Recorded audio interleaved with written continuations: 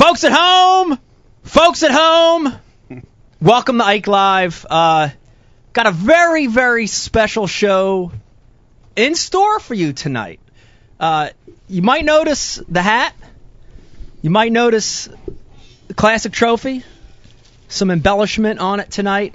And more importantly, you might notice something else. And let me get it here.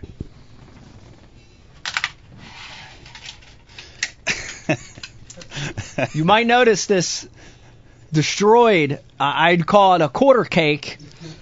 And it says, let me see if I can. Ow! Hot wax! It says Ike Live on it. Mike, what happened to that cake? I don't know what happened to the cake, but let me introduce my co-host, Pete Glusick, sitting in my right. Pete, how you doing tonight? I'm good. I noticed you have a hat on too. Happy anniversary. And why do we have this cake here? Well, I guess this is the 1 year celebration for Ike Live. 1 year. I can't believe it. Of Ike Live. How the heck?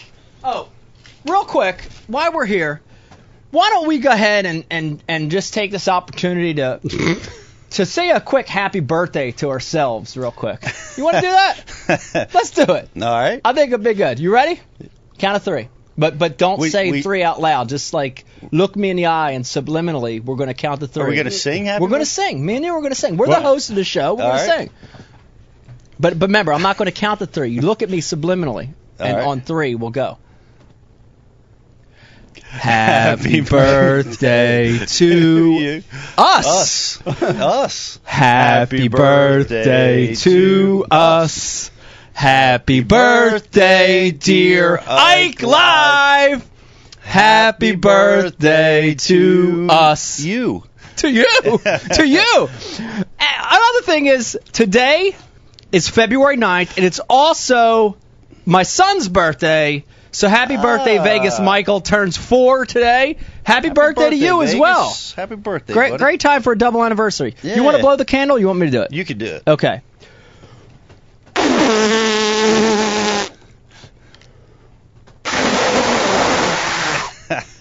But I don't have enough air for me. I was going to have a piece of that cake. Yeah, put that thing down. Hey, listen, man, we got an amazing show tonight. Tonight is the pre-classic special. Bassmaster Classic right on the heels of it here. Right around the corner. Right around the corner. We're 2 weeks away. Yep. All the competitors are frantically preparing their gear. Last-minute checks and balances. Yeah, getting gear ready. Mm-hmm. Thinking about the Classic. Thinking about that trophy. Thinking about that. Well, it used to be $500,000. Bass keeps bringing it down. Whatever it's worth. It's exciting. This is an exciting time, and this is going to be an exciting show. Real quick, let me start the show out like we always do, and we want to pay tribute to all the men and women in the military, veterans, active military. Thank you guys. Thank you, ladies. Thank you guys for what you do. Appreciate you protecting our country. It's a crazy world out there. Thank you very much. Also want to thank the firemen, the policemen, the military, everybody. Thank you guys, man. We got some big names on the show tonight. Who do we got? Who do we got scheduled coming on tonight, Pete? Well, you know? Yeah, we got T.O. T.O.? T.O. You mean Takahiro? Yeah. Wow. Takahiro, a longtime friend of mine. Yes. Traveled, I've known Tak ever since I started fishing. Yes. So looking forward to having him on the show. Yep. And then the person that I'm looking forward to getting to know is Chris Lane. I don't know him very well. Loved what he did here on the Delaware River. Awesome performance on the Big D. Yeah, no doubt. Yep. Classic champion at a young age, too, and looking forward to learning more about Chris. Yeah. And by the way, I'd be remiss if I didn't introduce the rest of the cast here tonight. And we've got a one coming here in a little bit. Dave Brodzik, a.k.a. Fatty, a.k.a. Worf, is going to be here in just a little bit. But let me introduce my amazing producer. Actually kept the show together for me tonight because I didn't think this was going to happen. There's a lot of turmoil going on. I'm not sure this is actually happening. Yeah, a lot of turmoil. This might not be happening. Might not be happening. Hopefully it is. Is it broadcasting? I think so. Okay. Sitting to my left in the booth, Brian the Carpenter, a.k.a. Brian Stockel. We can barely see it. It's like a quarter of you, Brian, but that's okay. Yeah, something happened. All right, that's a lot all of right. Stuff got There you go.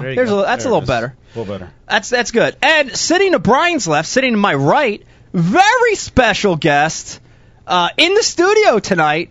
Very happy to have friend of us all, friend of the show, Chris Delfonso, a.k.a. Gorilla Back. Gorilla Back, baby. In the house tonight. How you doing tonight, Chris? It's great. Great to be here, Mike. Happy Man, anniversary. thanks for coming tonight. So, real quick, before I let you get off the hook that easy, Okay. I want to say that you're here to be on the show tonight, but you brought me a special gift tonight that's going to help me in the Bassmaster Classic. Tell everybody at home real quick what you brought me tonight, because I think this is a cool deal. Yeah, it's a secret weapon. Gorilla Back.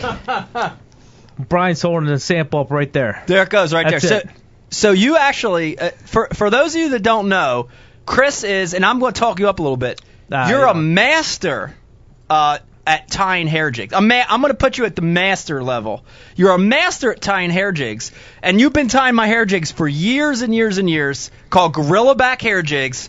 Man, what the heck? How are those things so good? What do you do to those things? It's basically the material. Synthetic material, slow fall. How it glides through the water, get them cold water fish to react to it. Wow. Synthetic hair. Synthetic hair. Not bear hair or deer hair. No, bucktail's too stiff. It doesn't give that flowing glideness to it, as you know when you're stroking that jig. So yeah, stroke it, baby. Yeah, it's gonna be a good deal. It's gonna be a little secret weapon for you. Secret weapons. Awesome. That's awesome. Well, I appreciate that, Chris. Thank you for bringing him. Thank you for being part of the show. Let's get back to it. I want to talk a little bit more, and Brian, I want you to chime in on this. This is the 1 year anniversary, and you know we're proud of a lot of things. We're proud that 1 year in, we've got a great sponsor in Exmark. Right here above my head. Absolutely. By the way, Exmark, they do make the most amazing mowers in the whole world. I just want you to know that. I understand that. If you want your grass cut beautifully and quick, that's the company right there. We've also had a tremendous list of guests. Let me go to this page. Bri, is this possible? Yeah, it's amazing, isn't it? Is it possible? Okay. I guess it's possible. He doesn't want to talk. We've got, and this is just an abbreviated list for you real quick. Randy Howe, Jacob Prosnick, John Cruz, Ish Monroe, Dave Mercer, Keith Pochet, Chad Morgenthaler, Keith, you did that on purpose. Did you put Keith Hackney on purpose? Did I put that? You put Keith Hackney. Did you do that on purpose? Keith Hackney, who's Greg's brother, was not on the show. We did have Greg Hackney on the show, though. Adrian Avina, Joe Sancho, Jared Littner, Aaron Martins, Kevin Short, Brett Height, Gerald Swindle, Justin Lucas, Brandon Pollock, Takahiro is going to be on tonight, Fletcher Shyrock, Joe Baylog, and Chris Lane on tonight. Dude!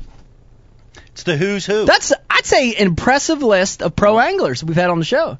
A lot of very entertaining guests in that bunch, too. Man, I mean, the whole gamut, right? Different ages, different backgrounds. Young guys, rookies and stuff. Yeah. Got to see that's the coolest thing about Ike Live, I think, is you showcase their personalities of these guys, because, like, we all watch them win tournaments or do good out there. And, but to be able to sit and talk to them for half an hour and just see what they're all about, I mean, that is really neat. And you get to learn stuff, like the little stuff, off-the-cuff stuff that you don't read about in the magazines or you don't see on a regular internet website. Yeah. We hear about them here. That's right. It's pretty cool. It's a lot of fun. That's a lot of fun. And, I have to tell you, too, that it's not all pro anglers here on the show. Bri, correct me if I'm wrong. This is true. We had some very mainstream names on Ike Live already. Trent Cole, a friend of the show, Philadelphia Eagle, in studio. He was here. How cool was that? Willie Young, another professional football player, on the phone, right, talking strategy with us, talking about the celebration, and he did it. He did do it. Yeah. He did it, Brian. He did do it. It was amazing. So, real quick on Willie Young, who won the bet here? Was it Brodzik or was it Pete or me? Who no, won it was you. It was me. It was you, yeah. Thank you very much. Yes. Thank you very much. I wonder if he ever bought that Bass Cat with the 300 on it. I don't know. Remember he was talking about that? Yeah, dude? I think he was going to invite us somewhere to fish with Man, him. I'd like to be in that boat. Yeah. Brian Bickle. Man, Brian Bickle, probably one of the best hockey players of our time right now. Friend of the show. Had him right on here, talking with him. No. Amazing. Ben Davis, and of course, Ed Bassmaster. By the way, little tidbit, I know not all of you know this already, but Ed has secured his own TV show. No way. Yes, coming on CMT. CMT, yep. Probably in the summer, June or July, right, Bri? I heard June, yeah. June, okay. So everybody check out Ed. Ed, thank you for being on our first show, in fact. This is true. It's all come full circle. This is amazing. Congratulations, Ed. Awesome. It's amazing. You, buddy. I'm excited. I went down that list, and I gotta be honest with you. Semi-wood, just going over that list. Slight wood. Which ones did you get the most arousal out of? All of them. I don't think there was. I don't think one lifted it more than the other. No. It was a universal lifting of wood on those names. All right. Super proud. Ike Live 1-year-old. That's great. Let me also say that this kind of falls. It fell right before this show. It happened, I think, right as the last show aired. For those of you that missed this show live, for those of you that do a lot of traveling, you're going to work, you're going to a tournament, and you want to hear this show, Pete. A lot of those folks out there that can't watch live. Sure. It's late Monday, it's late Sunday. They've got kids in bed. They got to go to work. If you want to watch the show, and this is exciting, or if you want to listen to the show, it is now available on iTunes. Yeah, that's great. That's big. Most of the guys that I talk to all over the country that bring up the show to me, that's what they do. They listen to it at work. They listen to it when they can, and they're going to love iTunes. Absolutely. And it's great. It's convenient. You can listen to it in your car, on your mobile device. The other thing, too, let me remind you, you can go get it for free on iTunes. It's Ike Live. And while you're there, give us a review. Give us a review. Let us know what you think about the show right there on iTunes. Comment on the show, good or bad. If you love it, let us know. If you think it sucks, don't let us know on that place. Let us know somewhere else. But if you think it sucks, that's okay. We take all opinions. But iTunes, check it out. What else is going on new, Pete? Bash University. We're probably, what are we, 3 or 4 shows in? 4 in. 4 in? Yeah. Keep us up to date on what's going on. Well, we just got back from Boston. We escaped before another 2 feet of snow dumped on the city of Boston. So we all just got back, and that was great. We had a great show in Boston. There's some of the most passionate bass fishing fans you'll ever meet. Big time. And we're heading out to Columbus, Ohio, a new destination. Ooh. The Columbus Outdoor Show. Out there in Columbus is a brand new show. Our friend Dave Hoheisel is promoting that show. We're looking forward to going out there, and that'll be our last one on site. And that's real new. That's what's going on there. But what's really cool, what's new right now is for those that aren't able to attend the show, Bass UTV, the brand new season has been launched last week. Yes. So all new seminars that were filmed this year are going to be released 1 week every Thursday. And this week, this Thursday, is Bass Fans' #1 angler is Jason Christie's Wintertime. Wow. Yes, his Wintertime seminar. Wow, and that comes this week. That'll be this Thursday. Premieres. It'll be this Thursday. Well, I we talked a little bit about this off camera, but I'm going to need to watch that. That's like I'm going to learn a little bit from one of my main competitors out there on the water. I'm telling you right now, I mean, that's going to be a great seminar. We have all of our seminar speakers sit in on each other's seminar. Yeah. So if they can learn something out of the seminars, imagine what the average angler can pick up. Oh, it's huge. Yeah, but that Jason, from what I understand, and I didn't get a chance to view it. I didn't get to see it live because I was busy at the show, and I didn't get to view the seminar. But those in our group that did said it was an amazing seminar with some amazing information there. I can't wait. Let everybody know real quick, too. How can they get to Bass University TV? You just go to thebashuniversity.com/TV. You can check out the previews, and you can subscribe right there on that page. That's awesome. A lot of new stuff. Some more new stuff. For those of you I know, follow me on social media. Follow me on Facebook or Twitter or Instagram. You've heard me talking about the new Abu rod. I've been posting about it almost nonstop. Super excited about it. Finally available to everybody. And in fact, it's available right now. You can go to Tackle Warehouse. Go through my site. You could actually go through Ike's Tackle Box. Go to Tackle Warehouse and check out all the models. 15 models. Great price point, $129, $149. Lots of cool rods. Brand new. Check them out.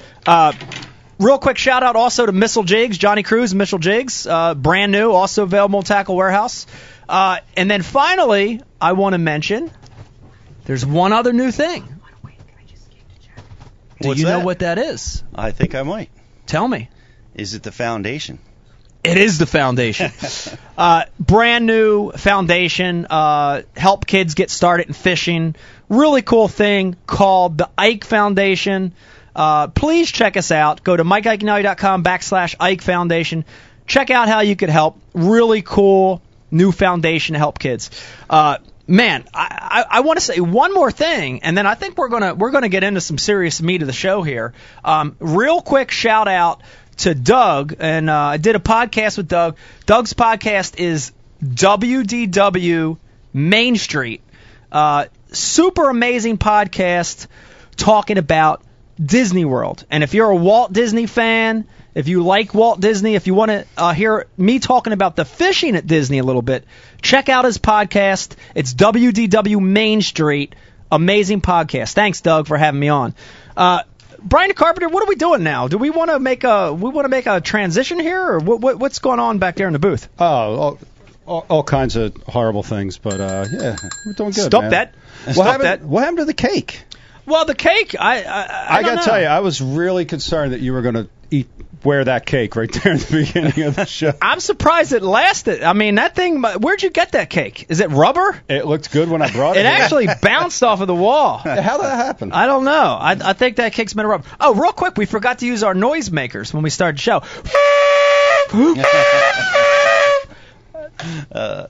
It was a birthday noisemaker. I don't know.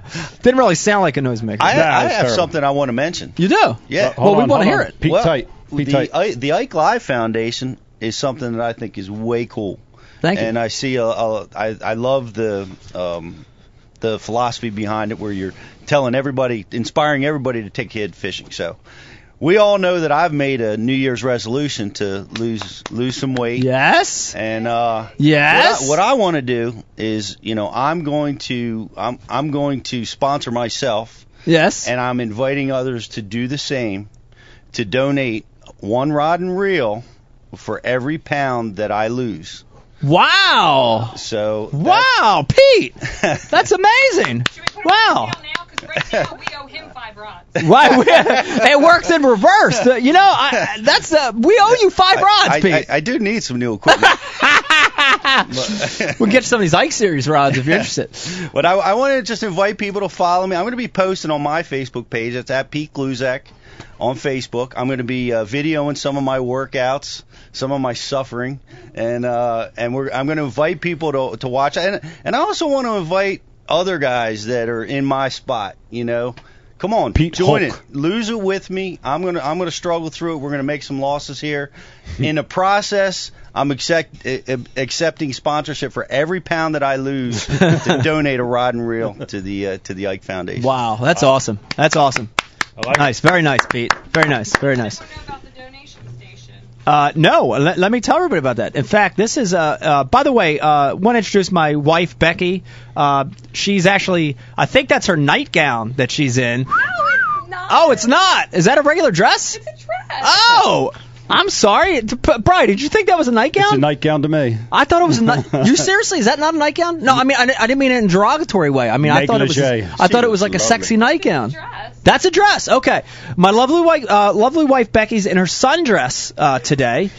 And Beck, why do you want to stick your head in here and tell everybody? Not really. Okay. Well, I'll tell them. Not in my nightgown. Not in your nightgown. Okay. For those of you attending the Bassmaster Classic this year, if you go to the Yamaha booth at the Bassmaster Classic Expo, we're going to have an Ike Foundation donation center set up.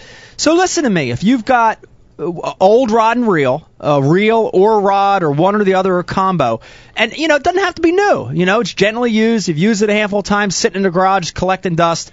If you want to help the Ike Foundation and donate that, come by the Yamaha booth, drop that thing off. We'll have a little donation center set up.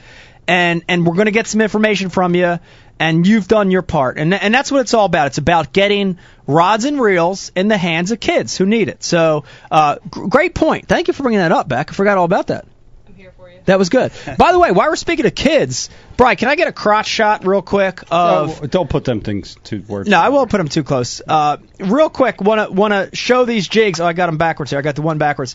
I did a New Jersey Bass Federation youth event on Friday, and I had two amazing young men at the seminar that hand-tied these jigs for me, and they put them in these little display cases, and the one says, Going Ike, and the other one says, Never Give Up. So thank you guys for making those jigs. They're going to live forever in the Ike Live studios. Very nice. Brian's always mad at me for bringing stuff in the studios. This is good stuff. Too much. But how about that banner? The banner?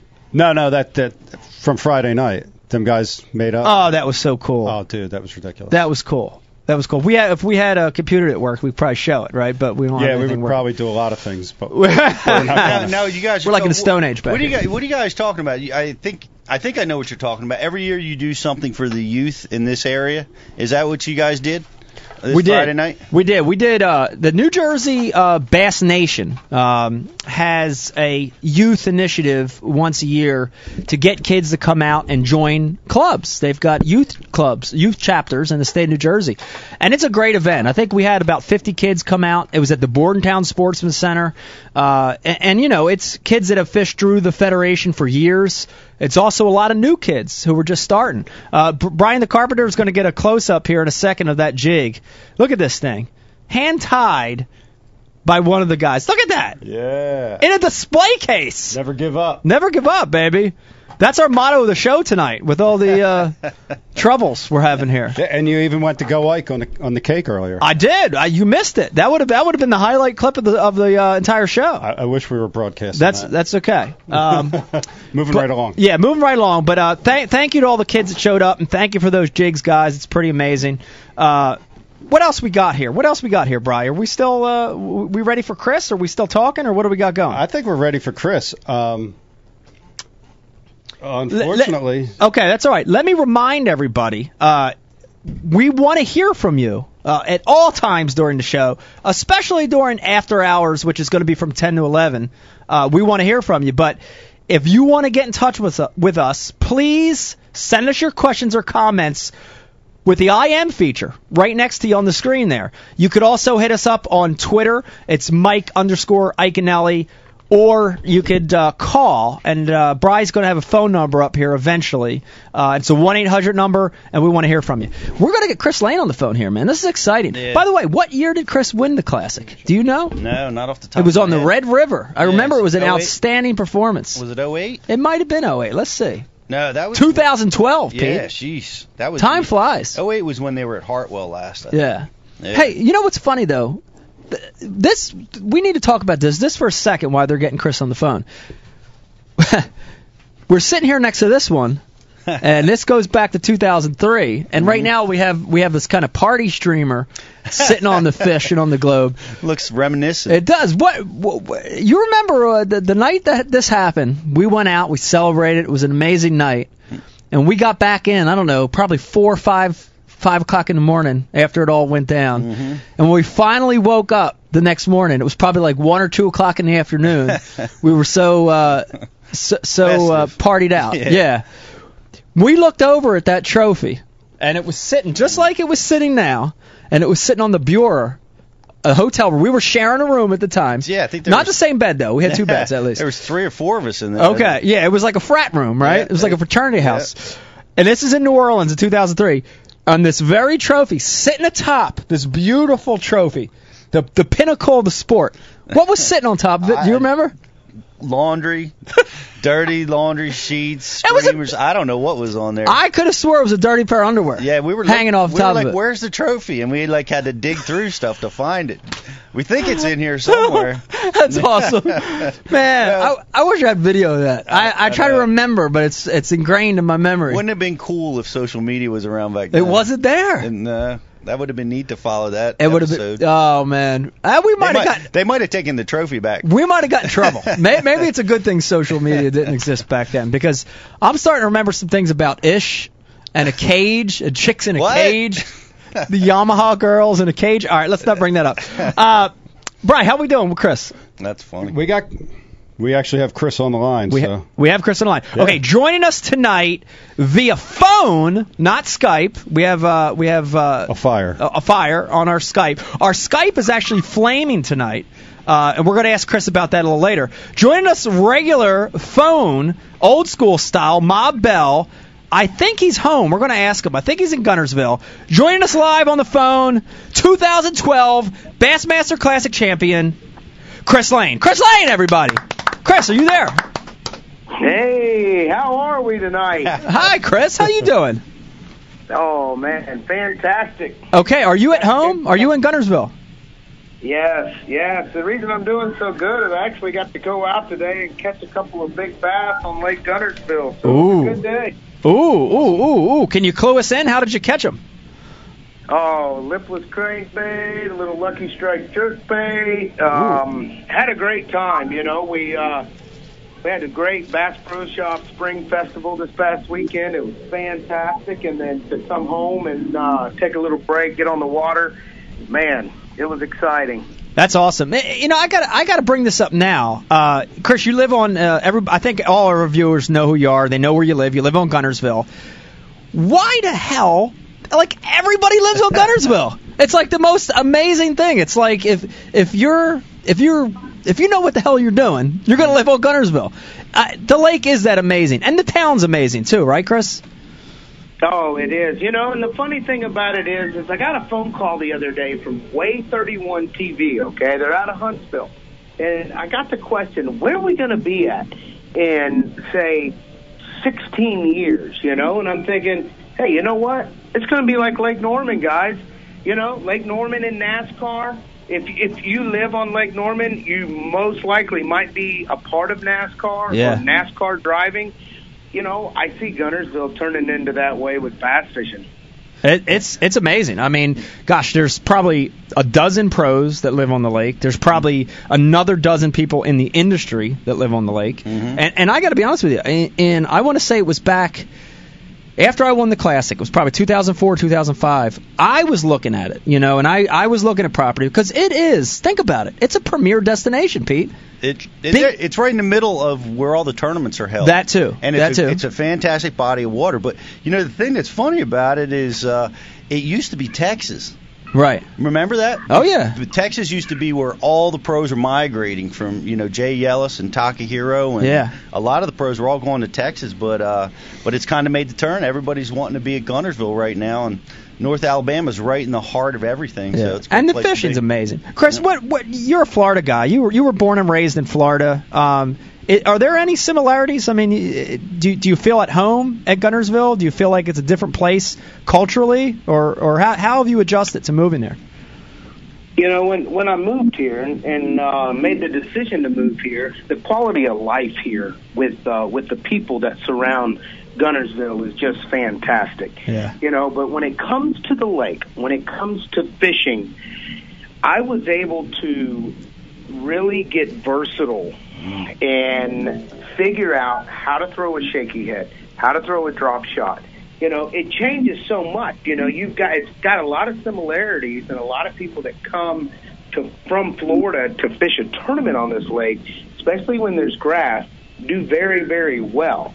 And that was the reason I moved to this lake and into this town was, living in Florida, coming up here, fishing an event, time and time again, and I'm like, golly, if I ever had the opportunity to live somewhere like Lake Guntersville, man, I would do it. And that opportunity came up, and, we were truly blessed to live here. But, to be able to be versatile in your fishing, and, Lake Guntersville's given me that opportunity to learn so much.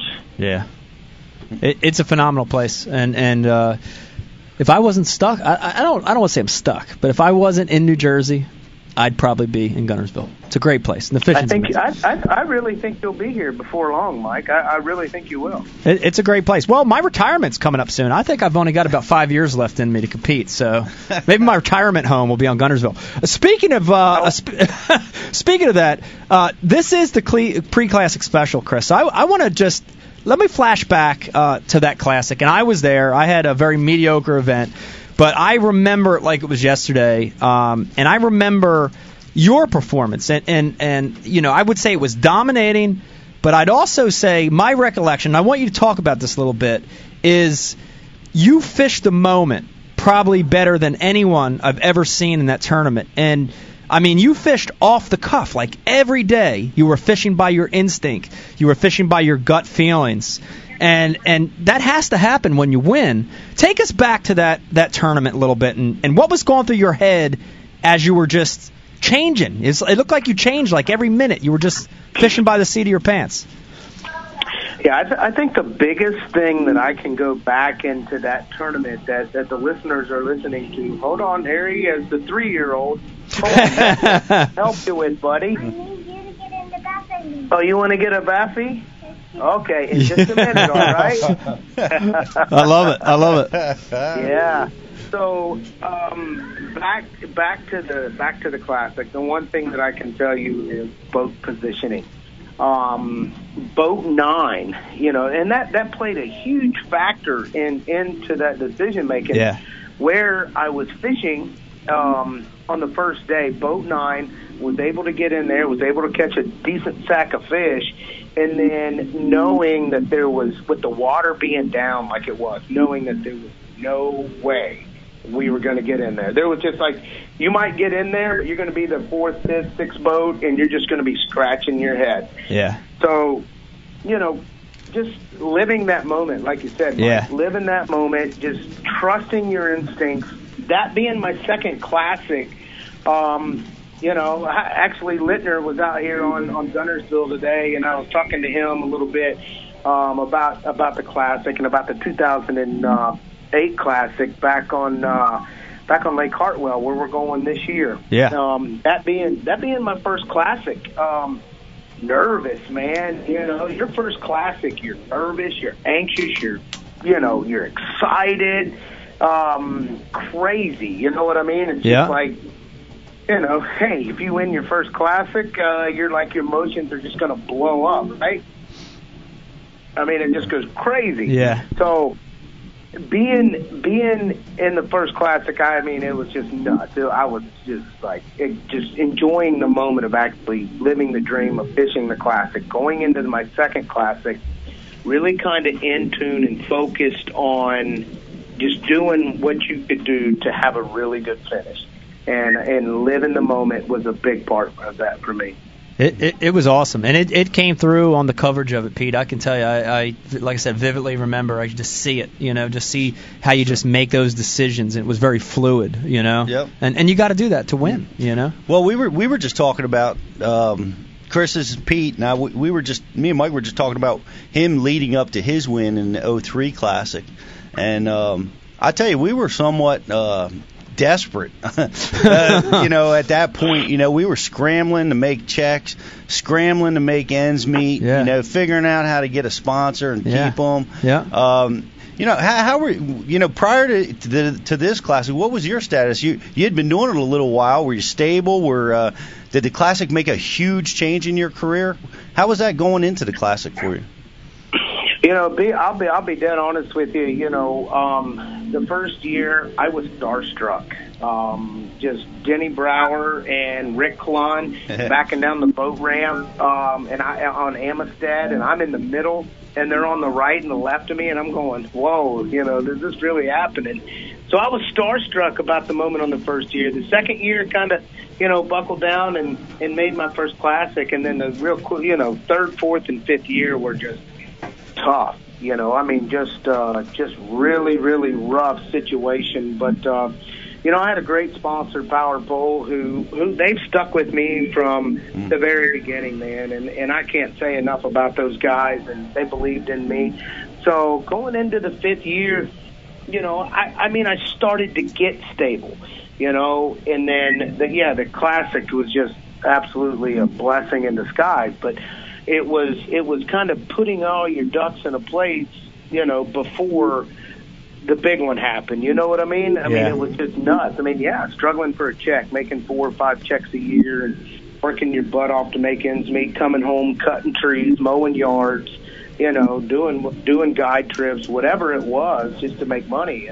Poor kids. Yeah, takes a lot to feed them. Yeah, and it I've been asked it before, Chris. People ask how did the Classic win change your life? Did your life change? And I always say abso-freaking-lutely it did. It for me it actually pumped my attitude, my business model, everything in the fast forward in the gear. And it seems like I've seen a lot of classic anglers over the years win the event and not take it and ride with it and run with the momentum. You know what I mean? But I think you did an excellent job, Chris. You really took it and you ran with it. You knew that was an important year. And you took it and you ran with it. Has that helped? Do you look back on it and are you glad that you did all that stuff during the year that you were the Classic champion? Oh, yeah, absolutely. You get that question a lot, and I'm going to go a little old school on you here. In 2003, when some crazy guy won the Bassmaster Classic, to see what has happened, to see the progression of the business model of doing what you did for the sport, Mike, and getting so many people involved in the business model, you got to take it. Yeah. You got to run with it because it's an open door. It's double doors that open wide open, and just take it and run with it as far as you can. So, it's one of those things that you have to. They say the Classic's worth $1 million, and I'm going to tell you what: if you do it, back when we won, it was worth $1 million. $500,000 in prize money. Take it, run with it, and you put the right opportunities and let the doors open. Yeah. And it is worth that much. Yeah. It's amazing. It's a life-changing event. Speaking of life-changing events, let's switch topics here a little bit, and I want to talk to you about the Delaware. It's another thing we talked about before we came live tonight. Very impressive, Chris. You had that's a super strong finish. And I can't tell you, we're still pretty much tied into the local scene here in Philadelphia, New Jersey, New York, Delaware. And people were blown away at your performance on the Big D. Talk to us a little bit about it. How was your experience there? What did you think about the river? Well, the experience was awesome. Once I realized that, now for me, the only way I could catch a fish was on low tide. I mean, that was just the bottom line for me. I looked at the tide charts and I knew that I had to fish as hard as I could. And as for that 1 hour, 2 hour window, 3 hour window, short on the windows, very first part of the day. Yeah. And of course, I'm chasing down Mike Iaconelli, who lives there, who's got his teeth there. Mike, you don't know this, but we actually, me and my brother and a couple other guys were hanging out that night, and we celebrated because we were celebrating for Mike, but we were really celebrating because we felt like we, won the tournament. But even though you won it, we figured, we knew Mike was going to win that thing. I mean, Delaware, where you cut your teeth. But we were so happy to finish second there. Yeah. It was cool. That's you take. I'm real big on the positive side of things. I like to take the negative out, and when you take the negative out of the Delaware River, and you put a low tide, you put grass, you put the year that we were there, you can catch fish. Oh, yeah. You can catch fish and catch a lot of them. Well, I say a lot of them, but you can catch some nice ones and have a really good time out there if you focus on, what you're dealing with. You're dealing with put 5 fish in the boat and see where you end up. You know what I mean? Yeah, that's refreshing to hear that, Pete, because we heard before, during, and after so many negative, takes on the river. From it's a shithole to the traffic to the people suck to it's refreshing to hear that, isn't it? I mean, it's great. And the negative people probably didn't finish second place in that tournament. That's right. That's right. I'm sure they did. It's yeah. Well, I tell you what, the fans in Philadelphia, and I think everybody, or most people would absolutely say, you know what, it was fantastic.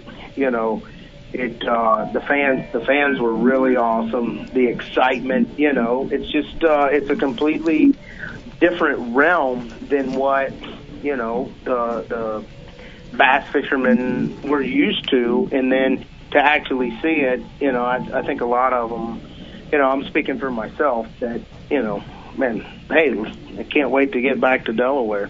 Was there, by the way, real quick, was there a key bait for you, Chris, for that event? Was there one or two baits that really dominated for you? Yeah, for me it was a drop shot and then and a frog. I threw a frog as fast and as long as I could throw it. And when it was low tide and the grass was showing, and then as it started to come up and the grass disappeared, I picked up the drop shot. I caught two key fish, and it's kind of crazy. I caught two key fish, I want to say 3.5 to 4 pounders. Giant. That's a giant for the river. Yeah. On the incoming tide, I was like, wow. It's one of those deals where you're fishing the moment, you pitch the drop shot out there off a point of a grass, and you catch a 4-pounder, and the tide's coming in, and next thing you know, you're fixing to be 7 feet higher than normal. Yeah. And I saw one little other patch of grass, and I pitched it over there, and I caught the other big one. So those two, wow. I don't even want to say that I called that day. I want to say that I caught 5 fish. So, yeah. That was one of those fish in the moment type opportunities.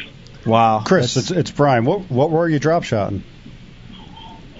Oh, man. Now there's the $10,000. We need a drum roll, Brian. Do we have a sound effect? Yeah. Come on, out with it. Okay. Out with it, Chris. It was, I like it. It was really fun, really enjoyable to fish the Delaware River, but ultimately, as so many of us, faced, I mean, it was a challenge. Yeah. But man, what do you think? Everything's just going to be handed to you in life? Let's take some challenges. I hear you. I like it. That's right. I like that attitude. Let's jump back. This is the pre-classic show, Chris, and let's jump and talk about. You mentioned 2008 Lake Hartwell was your first classic ever, and now you're going back. Here you are years later. You've won a classic. You're established. I want to hear some of your predictions for this classic. What you think this is going to be a good tournament? What about the weather? What are your predictions for this year at Hartwell? Yeah, well, weather is going to play. I don't want to say a major factor like it would in say Guntersville, like we had here last year, or in some other shallower lakes. I mean, that lake's very deep. It's got a lot of submerged timber. Guys are going to pretty much be able to catch them how they want. Yeah. Prediction-wise, weather's going to play a little bit of a factor, but not a major factor. I think the decision to fish largemouth, smallmouth, or not smallmouth, but largemouth and spotted bass, or to fish both. Do you key on one? Right. Do you key on both, or do you key on one or the other? So I think that's going to be a big decision. Going into this classic, I will say that very much different attitude, completely different attitude. Going balls to the wall is going to give it everything we got, and not excited to be there, but in 2008, that was my dream. That was a dream come true, just to be there. This year's, I'm really blessed to be there, but really excited about getting out there and seeing if we can't have a little revenge on it. Absolutely. And I'm actually in the same boat. I think weather's going to be a big factor, and I think the spots are going to be a big factor, Pete. I saw Chris mentioned that too. Yeah. I mean, spots weren't that big a factor. They weren't. You saw some big ones weighed in 08, but I think since then, the population's really grown up. Mm-hmm. I think there are more 3 and 4 pounders in there now, which are the kind of fish you're going to need. Right. So certainly they could play a part. That'll be Do you think, Mike, let me ask you a question. Do you, and I don't mean to turn the tables, I know I'm the guest, but no, we love questions. Back at you. Yeah. the multi-million-dollar question is, can it be won on spotted bass? Yeah, it's hard. I can tell you this. Historically, I would say no. Historically, the only places you see tournaments won with spots, right, are like Coosa River or like those, places where they just are massive and in big numbers. For me, I don't think it's going to be won exclusively on spots, but I think a guy could win with 3 or 4 spots in his bag every day with a big largemouth mixed in there. That's my feeling on it, And we've seen that. If you look at Ayler won an FLW there a few years back, a little later in March, same thing. If you look at his bag every day, 2 or 3 of those great big fat 3.5 pound spots, and then 1 or 2 of those 4 or 4.5 pound largemouth. That's a magic formula. Really is. Yeah, that's the formula that if somebody can put that together, I think that they could end up winning, have an opportunity to win it. That's awesome. Chris, we're going to turn it real quick. We're going to go to the IMs, and what do we got back there? Brian, Chris, do we have some questions for Chris coming through instant messaging? Pretty Ricky. When fishing other systems, do you find yourself fishing Florida techniques, or is it essential for you to adapt and use techniques you're not familiar with? Wow. Well, that's a really good question, and I appreciate that one, because that is one that if you would have asked me 5 years ago, I would lean back to my Florida techniques. Fishing against the best in the world, you have to adapt a lot sooner than you would, if you were just starting out. Yeah. That was a great question. That was amazing. Chris, what else we got back there? We got another question here from Philly Bass. How many pounds do you think it's going to take to win the Classic? Ooh. I'm going to pick the number at 55.6. Wow. Hold on. I'm going to write that down here. 55.6. That's a pretty to the ounce prediction, Pete. It's pretty close. Yeah. Well, Mike, when you're going to throw a number out there, you might as well throw it out there. What's your thoughts, Mike? I'm going to go a little higher. I'm going to go just a hair bit higher. I think the guy that wins is going to figure something out a little off the wall. And I'm going to go ahead and I'm going to go with 57 pounds. 10 ounces. 57.10. Let me mark that down, too. Let's do this, Chris. Whoever comes closer, we've marked them down, 55.6 and 57.10. Let's just do a nice little gentleman's handshake for a cold beer. What do you think? Whoever wins, whoever's closer. Yeah. You in? Yep, I'm in. Okay, beer Absolutely. of choice? What's your beer of choice? Yep. No. Cold. Oh, cold? I like cold beer. Free. There you go. Cold. Free and cold. Free and cold. Yeah. And lots. Lots.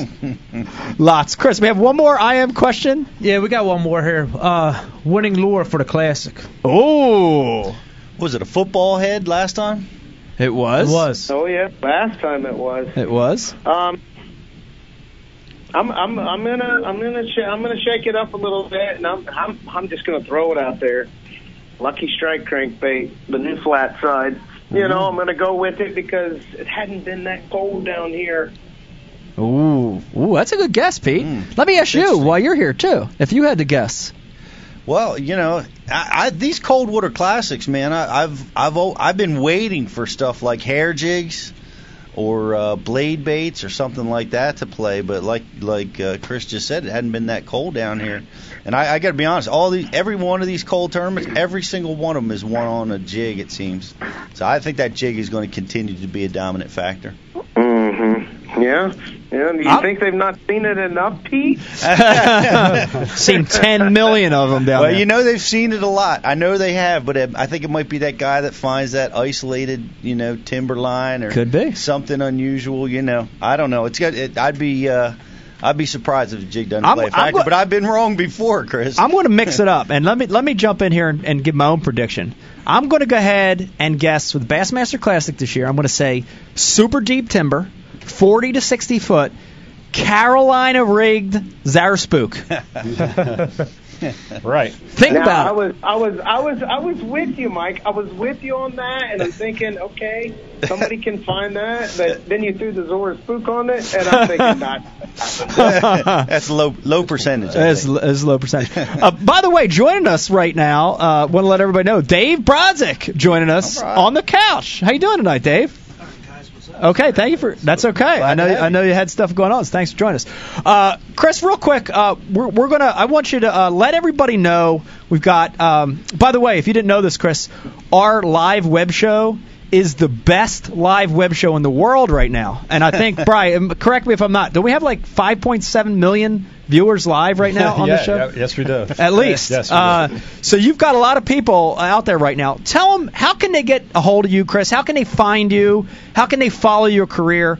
Tell your fans how they can find you out there. They can find us on Twitter. They can find us on Facebook. They can find us on chrislanefishing.com. They can find us, I throw my cell phone number out there, but I can't remember it right now. Awesome. And here's how we're going to end this conversation with you, Chris.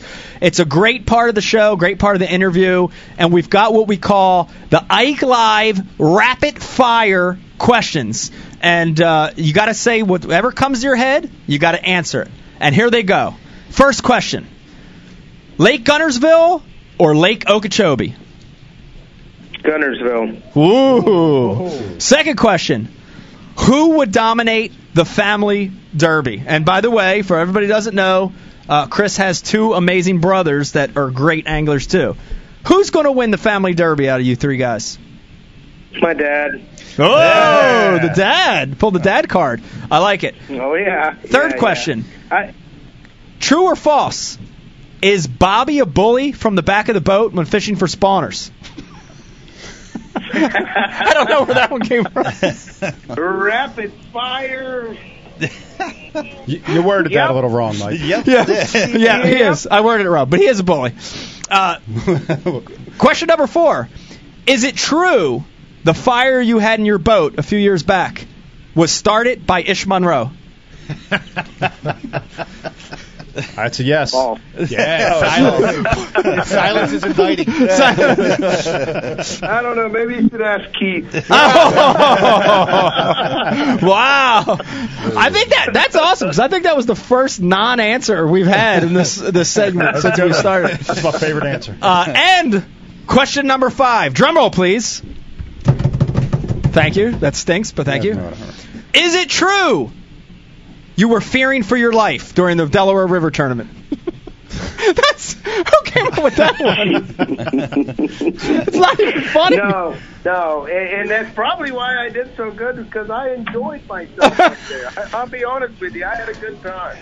Awesome. That's awesome, because like I said, we know for a fact that probably, what did we come up with? I think we calculated 35 of the 100 anglers either had a gun or a switchblade or a bazooka or something on the boat with them, so that's awesome. Hey, Mike, with that question said, I will say, if I'd have won that tournament, then I'd have probably had a different answer.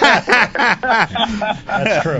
That may have been true. You might have been in jeopardy. That may have been true. Hey, Chris, the last question. What was that drop shot bait on the Delaware? Oh, man, we are going back to the question. Dessert. It's a drop dead by Lucky Strike. You'll see him at the Classic. It's a phenomenal drop shot bait. We're excited about it. There it is. Awesome. There it is. Yeah, not like somebody's going to go back and say, yeah, I know what you were throwing. I saw it. Social media, hey, you know what? They know what I was throwing. I love it. Chris Lane, everybody. Chris, we're going to see you in about a week at the Classic. Wish you the best. I'll see you down there. Chris Lane, everybody. Thank you, Chris. Wow.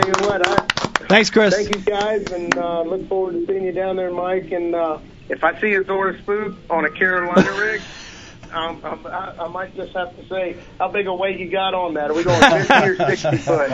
You never know. Might happen. Thanks, Chris. Thanks, guys. All right. Good night. Thanks. Man, that was awesome. Dave, you came in just in time for the last 2 minutes of that interview.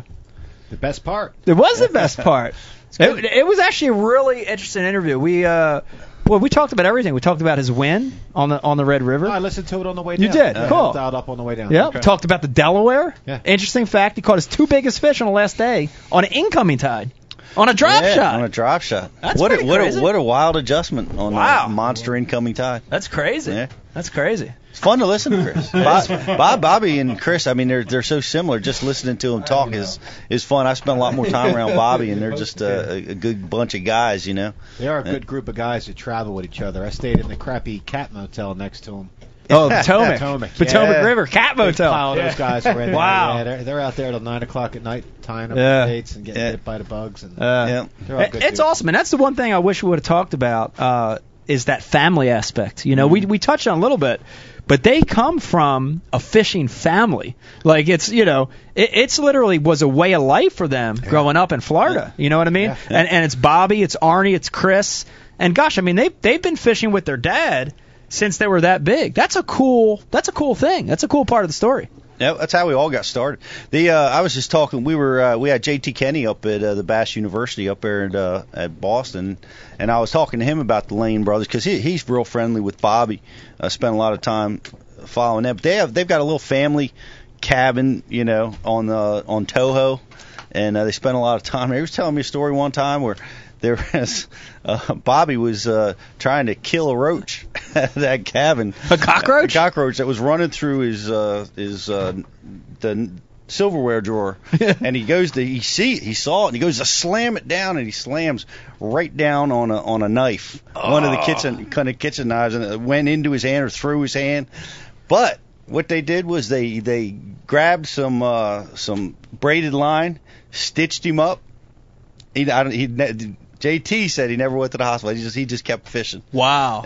And what he didn't mention in that story is, by the way, that braid was 60-pound spider wire. That's tough stuff, man. I don't know. This is a plug for spider wire. Crazy story, but a lot of fun to be around those guys. It really is. That's awesome. Cool fishing family. Dave, by the way, I want to talk to you a little bit. I see you came in tonight with Brian the Carpenter. Get a close up here. Oh, he's on the phone. You came in here tonight with a very interesting T-shirt on there. Tell us a little bit about that shirt. What do you know about that shirt? Well, I know a lot about that shirt. Well, tell me about it. 25 years worth of this shirt. Wow. Greatest Machine live Head. metal band ever, Machine Head. Machine Head. And where'd that shirt come from? Something happened just a week or so just ago. Recently, me, you, John, and Brian went to see Machine Head at Underground Arts in beautiful downtown Philadelphia. Dude, it was an awesome place, dude. It's this old gnarly factory with like these giant 4-foot pillar, footing beams in the basement, and they have a whole concert venue set up down there. Fits about, I don't know, maybe about 200-300 people. It literally felt like. Didn't it feel like you're in somebody's basement? It did. It reminded me of like the old Beach Street movie, you know, where they like went into an abandoned row house.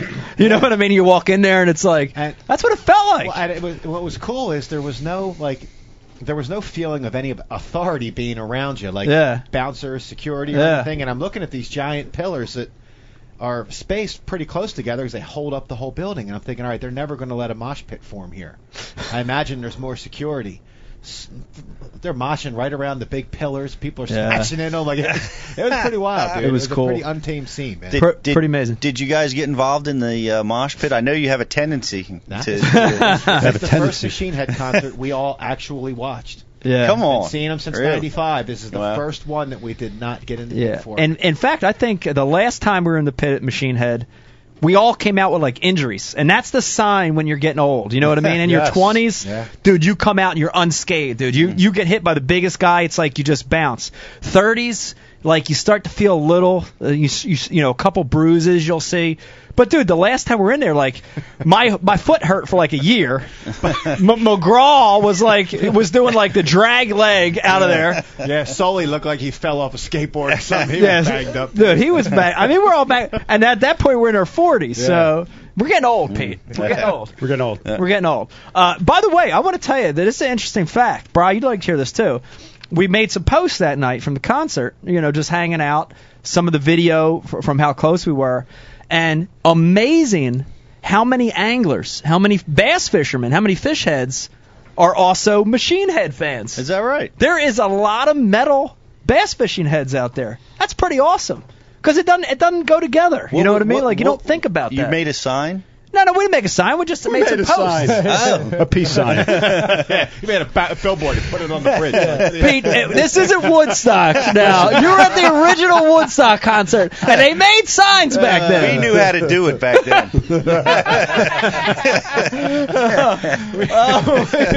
The good old days when you made signs. You know what I mean? We got to bring Pete to the next one. We should. Hatebreed's coming around soon.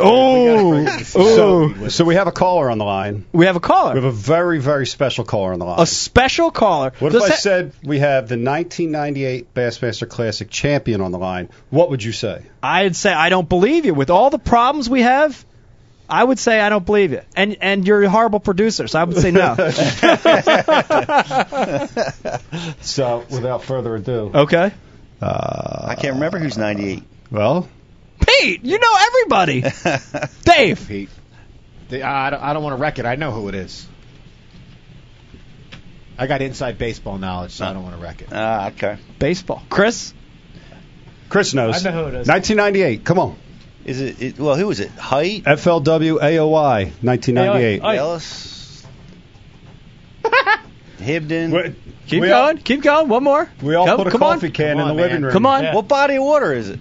Look, he's like the Don Shula of bass fishing. Dude. we actually have his picture up. I think it's in the back. Can we get know now who it is? I know who it is. Can we get his picture? No, we can't. It's hanging back there somewhere. we got to go back to Pete hanging up signs and billboards. I know. Well, no, I'm just saying we have a picture in the back. Well, he's on the damn phone. Oh, okay. Well, surprise us. Who is it?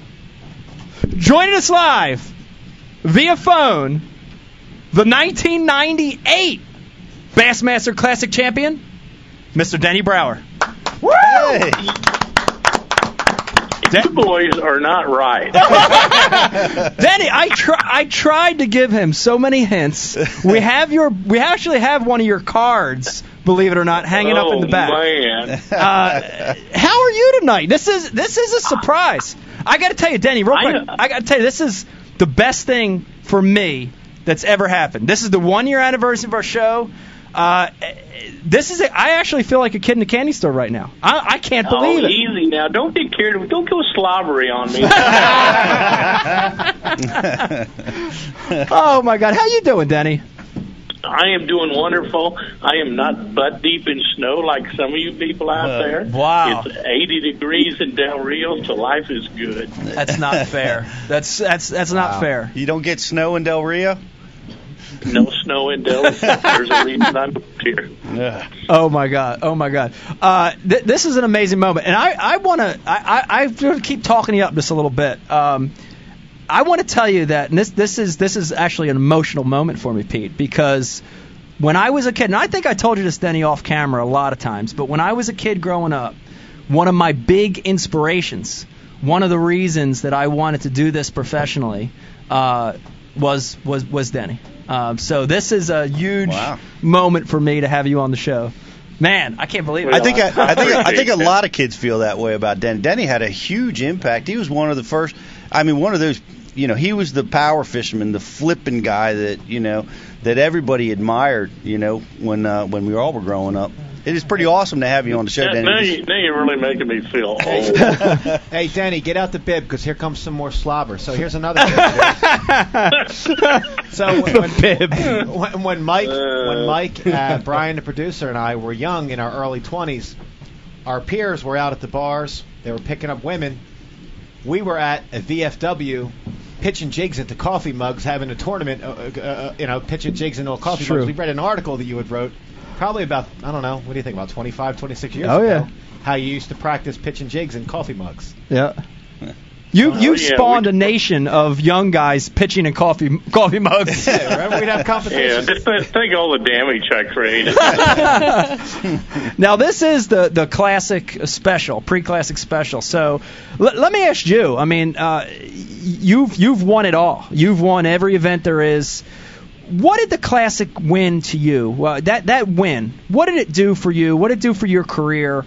And how did it change your life when it happened? The Classic was kind of like the albatross around my neck. It was one thing in my career that just kept eluding me. I I don't know, a few seconds and events that if they'd have just, went a little more right, everything would have been good, and I'd have got that monkey off my back. But it just seemed like every classic, you almost got to where you dreaded it because you're going to get the same old question: is this the year you're going to finally win the thing? So when I did finally win it, it was, just like my career was kind of complete, because it was that. It's the best gem, I guess, in our industry if you look at the total package that comes with it. And I don't think a career is complete unless you do win it. So, and you recognize the value of it. You've been there and you've done that. But people that have not, it can really saddle you with a little empty spot in your career until you really do. Yeah, it's awesome. It's a life-changing event, and like you said, I think the interesting thing is things have to really line up. It's you can come close, you can get centimeters away from the win, but to actually win, things got to line up. The thing I remember vividly, Denny, I want you to talk about a little bit, is in your win, everybody expected you to be pitching docks with a jig. Everybody expected you to fish that pattern. And you actually fished a tube in that event, and you pinpointed a stretch of bank and made some key decisions, and there were some key moments. Bring us back to that classic. Why did you pick a tube? What made you stay on that stretch up the river? Tell us a little bit about what happened when you won that event. Well, back then we had a practice period like a month before the event. And when I went there for the practice period, the fish were really eating the jig good, and I'd pinpointed several different stretches of docks, and key docks in particular, that I really felt would hold the fish that I needed. And then I'd also found that little stretch of bank up there that I'd had a few bites on. And on the other side of the river, Chad was fishing the same classic that year, and he actually had more bites. And when we went back for the actual tournament, he could not get bit on the other side of the river, and it was like all his fish swam over to my side. Yet I'd made a pass down in practice and had 0 bites, and I was about halfway through the stretch flipping a jig, and I thought, man, I need to try something different. And that was back when we just started experimenting with flipping tubes. And so I picked a tube up, and the first tree I came to, I got bit, and shook that fish off and turned the boat around and went back to a tree that I just thoroughly fished. And on the first flip, got bit again. So it was really a real preference that the fish had over, what bait they wanted. And I imagine it was because there were so many shad had moved up into the area. The pressure waves of a tube probably emulated the shad a little bit more than a crawfish. That's awesome. And now, and you're right. That was at a time when the tube wasn't a big deal, especially for flipping. Up to that point, it'd been a thin-walled, smallmouth tube, Gets-It style tube, and that was that win kind of propelled the flipping tube in the spotlight. Everybody was flipping a tube after that. What it really did was illustrate the weaknesses of the bait for that technique, because like you said, it was thin-walled. It really wasn't long enough for a flipping hook. You really had to force to get a halfway decent-sized hook in it, and it'd slide down your hook, and it was just a hassle to actually flip or pitch with. So after that classic win, we sat down and we designed a tube strictly for flipping with Strike King, and that really started that game. That's awesome. That's right. You came out with a solid head on that tube that you designed. I remember that. Solid head. Yeah. That was nice. Yeah. That was great. Now I want to bring something up. I think it's timely, especially with everything that's going on in the sport right now, especially with this latest Ish Monroe incident. And I'm gonna go way back, Denny. And I don't know if you remember this, but I was a co-angler at a 1993 Bass Top 150. It was the first event I have ever fished ever from the back of the boat. It was an amazing experience, but I had never been in a bass boat up to that point, Pete. And the first day at the meeting, I draw out, and they announce my name, and they say, Mike Iaconelli, New Jersey, Tommy Biffle, Oklahoma, boat number 70, 70 whatever. And so I'm stoked because Tommy's another one, like, man, this is going to be an amazing day. I'm gonna sit back. I'm going to learn so much. And I remember, meeting him at the ramp, getting in his boat. I'm nervous, but I'm just ready to have an amazing day. I know I'm going to see some incredible things. I'm going to learn a lot. And he said, we're going to be flipping. As soon as that sun gets high, we're going to be flipping docks. And I'm like, this is great. But the first hour, I want to go and fish some riprap with a topwater, see if we can get a couple extra fish in the morning.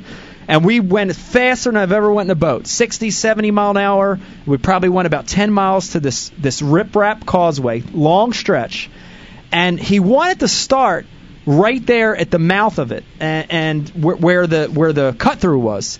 And there was a boat there. And so I see him going there, and then he kind of did this weird turn, and he went all the way to the other end of the bridge, which probably not quite a quarter mile, but we started at the foot of the causeway.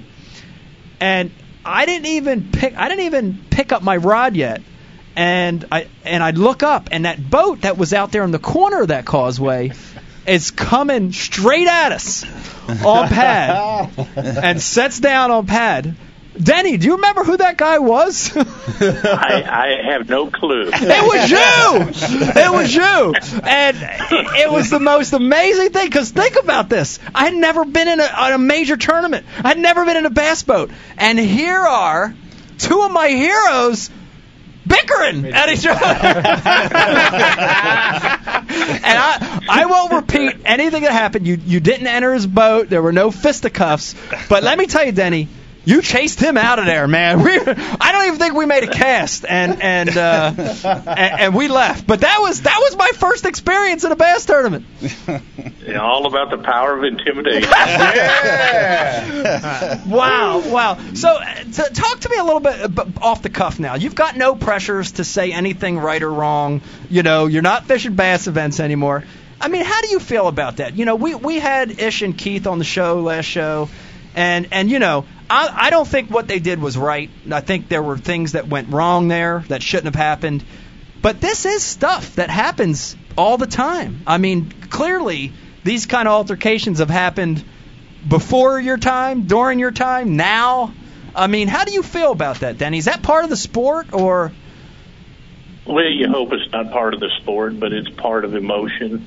And, everybody's a competitor, and in the heat of the moment, bad decisions happen. Yeah. And, if both guys had it do over again, I'm sure they wish the incident did not happen. But you got to have that intensity. You got to have that drive to be successful. You got to, give it your all. You can't play the game halfway, but you got to know when not to cross that line, and you got to be able to control them emotions. And once in a while, I don't care what sport it is, emotions get out of control, and people, make bad decisions, have bad judgment, and that certainly was the case there. And both guys, I'm sure, hate it, and it's not something our sport needs. Put it that way. We like to try to think of fishing as a little bit more squeaky clean than some of the other sports, but the bottom line is there's a lot of emotion out there, and everybody's trying to win, fishing against the clock, and it's just one of them fluke deals. I don't know the total story, so I'm not going to judge who was right and who was wrong, but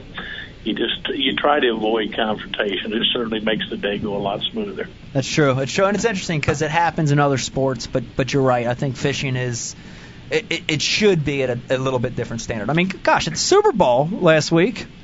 I mean, the game's over, and they get in the fisticuffs at the goal line. I haven't heard anything about that. You know what I mean? It's like it's normal in that sport. Yeah, and I think that's part of it. They expect it in these sports because it does happen so often, and then when it does happen in our sport, since it's a rarity, it really gets highlighted. Yeah, it's amazing. They should have hung them both, just bring them up and hang them, get it over with. Absolutely. Just let's put it behind us and hang them. Did you ever have any experiences like that back in the day when you were getting started? Was there ever any fights that happened out there that you witnessed or saw?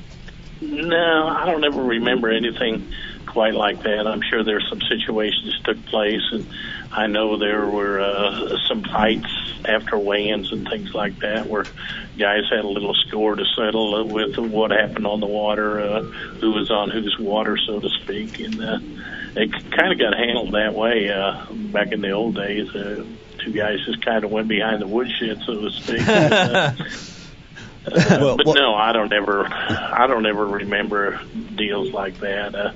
everybody is protective of their so-called water. But the bottom line is everybody has the right probably to fish anywhere they want to. So common sense goes a long way once you're on the water. Well, speaking of bad decisions, I understand that you roomed with Dave Mansue last week at the Del Rio. That was a really bad decision. I need therapy. Oh, that's amazing. Speaking of, Dave's a great guy. He is a good guy. We love him. Yeah, we do love him. You mentioned earlier down in Del Rio. How is retirement? Now we all know you're not truly retired, but how is it? How's retirement? How's being away from touring all the time, touring with Bass? How are you doing at this stage? Well, being a competitor, you'd still like to be playing the game the way you want to play the game. But as age takes its toll and injuries and health issues arise, you got to kind of make some decisions along the line. And it was not really where I had a choice. I had to take care of some health issues, and we've got them behind us now. So we're back to fishing and really enjoying ourselves. But that said, I just turned 66 last week, and I'm at an age where I want to fish where I want to fish. I don't want to be told that I need to go to certain places where I really want to go otherwise, that the fishing's horrendous. And so, man, I'm doing trips to Mexico and going different places. And like I say, we live on a wonderful lake here, and we got Falcon fairly close. So I enjoy fishing. I enjoy catching fish. I enjoy getting out there. I still enjoy, working with the fans of the sport and working with the sponsors, and that'll never go away. And of course, we're still doing the major league fishing, and I'm fishing events here in Texas, like the Rayovacs and things like that don't put a lot of stress on me. So I am living the good life. That's awesome. And that was my next question. We get tons of comments every show about people love Major League Fishing. Everywhere we go, we do seminars, Major League Fishing, MLF. What do you think about it, Denny? I know what you're going to say, and I love it. I think it's a unique format. But what do you think about Major League Fishing, and what do you think it's doing for the sport? You think it's helping grow the sport? I definitely think it is, because it's helping anglers become better bass anglers. And, that's the best thing you can give anybody is knowledge. And they can watch that show, and they're getting to see so much footage of us actually under the gun. We're in our office. We're giving it everything we want. They can really dissect what we're doing. I just think it shortens the learning curve for them. It's very entertainment. They're seeing real-life fishing. It's not, have to show two guys in the studio. This is really a lot of on-the-water action, different format, which I think is super exciting. So I think it's a win-win, and obviously the sponsors like it, the fans like it, and the guys competing in it absolutely love it. They love the excitement.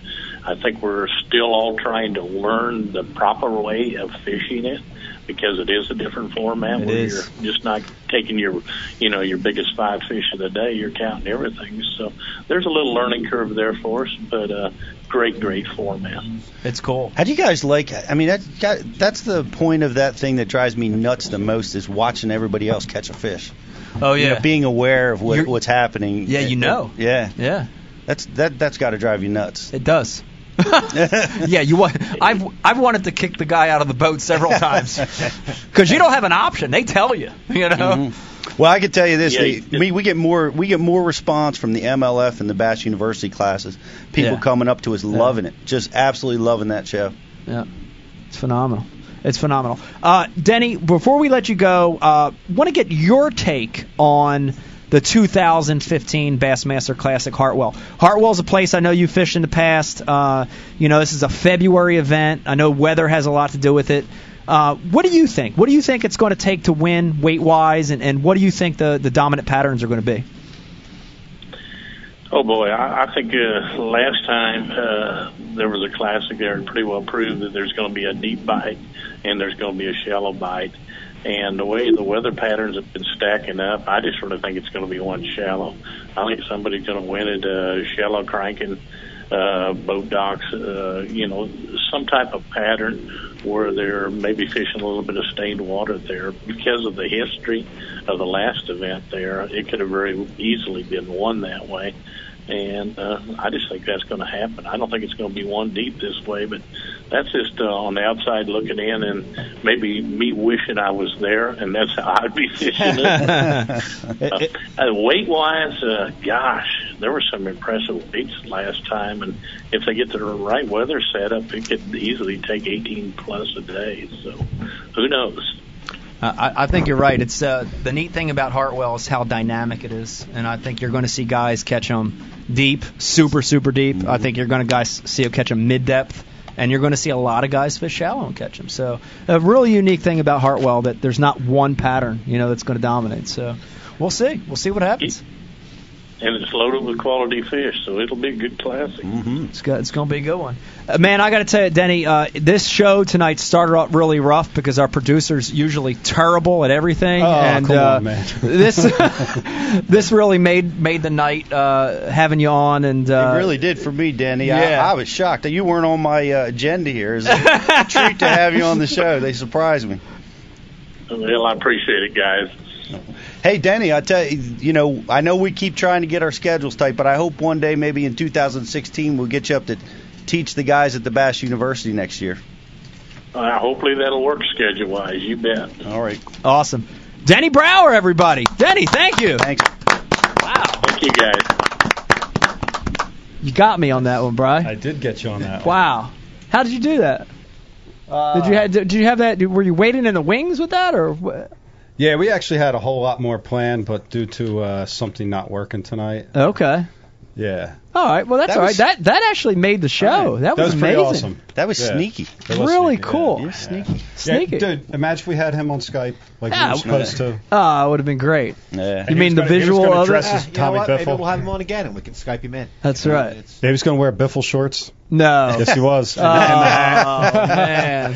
He was going for it. I talked to him. He was going for it. Wow. That would have been amazing. Exposed. That's crazy, though. I know. I mean, I'm telling you, his picture's hanging up back there. We got his darn jersey, too. Do you ever know we have his jersey? I think it's on McGraw over there. Well, that's amazing. Well, what's cool is being a part of this show, I got to hear young men that are fans of yours. Like, you're their version of Denny Brower for you, It's just neat seeing that. Like, your idol was on the show, and there's people that are watching you that look up to you the same way you did him.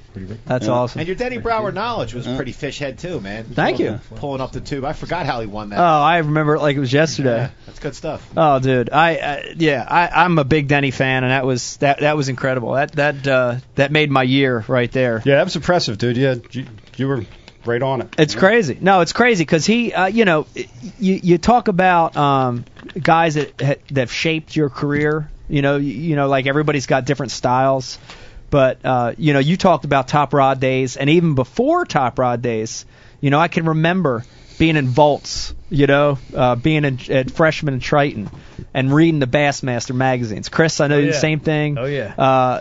And you see pictures of the guy, you see him on TNN, you watch him on Bassmasters, and I wanted to be that guy. I wanted to be the guy with the big stick and pitching and that power application, and that's what I love to do now. So he really did help shape the angler I am today, because I can vividly remember going on Alloway. You know what I mean? Alloway Lake in my crawdad, nobody with me, nobody around, no cameras, no anything. Baitcaster, a jig, black and blue jig, going down those trees, going down those docks, and just pretending I was Denny. Sure. Imagining, that I'm fishing the classic. And it's awesome. It's awesome that someone can influence you like that. You know what I mean? Mm-hmm. It's a big inspiration for me in my career. Yep. That was awesome. I appreciated him saying, though, how an angler that doesn't have a classic title has a hole in his career. And yeah, all of those of us that don't have that. Yeah. Thanks, buddy. Yeah. Appreciate you. We're working on it. In case you bottom feeders didn't remember, you don't have it. You do. I'm glad you got that albatross from around your neck. Man, that's amazing. That's amazing. That's amazing. And that story was true, by the way. For all those at home that thought I just made that up, that was a true story. That's awesome. Tommy and Denny. Yeah, I want to hear what they said. I wonder. I'll tell you at the bar. Like after hours. That's for after hours. By the way, let me remind everybody, if you want to participate in the show, we want to hear from you. Send your comments in through the IMs. You could also hit us up on Twitter. It's Mike_Ike and Elliott, Twitter.com. Or you can call, and from about a little after 10 to about 11 o'clock tonight, we're going to do Ike After Hours. It's a very exciting part of the show, and a lot of fan interaction. We want to hear your questions, and there might even be a little bit of a crank call coming up tonight. Am I right, Bri? Yeah, let's go for it. Let's go for a crank call. Okay, what do we got next? Are we going to take a little bit of a break, I think? We're going to take about a 2 to 5 minute break here. I want everybody... We have... Yes. What are we going to do for 5 minutes? It's going to just kind of go hang out? You don't want to do that? I've got nothing. You don't have anything? I can't play anything. Oh, you can't play anything? No. Not even no the other videos, thing? No music, no Skype. Well, wasn't that thing part of the... Don't we have that thing on our break segment? We can play the Exmark commercial 4 times. Well, we can do that. All right. That sounds good. Fans will love it. Will they? All right, then let's not break. You don't want to break? I don't know what we would do. Yeah, we don't need to break because you just got here, right? Yeah, but I mean... State law. Well, wait a minute. Let's state law. You got it. Yeah, exactly. Well, let's go around. Let's take a survey. Pete, do you need a break? I've got Pandora on my phone. We could just roll it into Mike. So you saying you want a break? Is that a vote for a break or a non-vote for a break? I think we should probably not take a break. Not take a break. Okay, yeah. Dave. Whatever, dude. Bri. What's that? We're taking a vote here. Yeah, we're gonna play the commercial, and I have to. Use the restroom. Nah, you know what? Change your mind. Let's not take a break. Do you have to take? I got Chris Lane calling me on Skype right now. I'm not sure why. Oh, okay. Do you have to? Oh, wait. Let's see what he wants. I'm sure he's butt dialing us. Oh, you think he's butt dialing us? Yeah, I don't know. Yeah, that damn show was terrible. It was terrible. Wasting my damn time. We might hear him talking smack on the show. There he is. Are you looking at Chris right now? I'm looking at Chris Lane. That's awesome. Unfortunately, we can't pump it through. Folks at home, isn't it amazing that somehow we have Skype, but we don't have Skype? Yeah. I don't understand how that works. We have it. We can't broadcast. We have it, but we don't have it. So we're doing phone calls. We have Chris Lane in the studio with us right now. Right. He's watching. That's great. That's great. That's amazing. And he's teasing me because I can't make this happen. Yeah. So that's awesome. Thank you. That's awesome. Hey, by the way, I don't know if you knew this, but Chris Lane was born in 1975. It happens to be the same year that Pete went to the Woodstock concert. Yeah. So just a little bit of irony right there. That was the 60s, baby. Oh, that was the 60s. I'm sorry. I'm off a little bit. We actually might be able to hear Chris Lane. Who's older, Bobby or Chris? We'd ask that. Oh, yeah. I hear his children in the background. We got Chris dropping in on the show. Go ahead, carry on. I like it. Chris, just join in if you feel you gotta weigh in on something. You're back in the studio. You're back in the studio, Chris. Dude, I was sick. Well, you guys said you had nothing to do, so I figured I'd give you a call. I like it. Yeah, let Chris do a 5-minute monologue. Absolutely. Yeah. Do you sing, Chris? Can we Pledge of Allegiance? Hey, Chris, thanks for calling back in because I don't feel as bad a parent now because I know my kids are still awake too, and I always hear everyone, kids are awake at 10 o'clock at night. Oh, well, it's actually he's on Central though. He's an hour back. No, he's not. He's not. He's East Coast. Oh, it's good. Yeah, it's only 9 o'clock. Yeah, 9 o'clock. 9 o'clock. 9 o'clock. All right. Yeah, Well, I got 9:30, so I don't know what time he's on. Alabama's. He's on. Well, Tokyo. Gunnersville's actually in like a big suck hole. So it's a half hour off.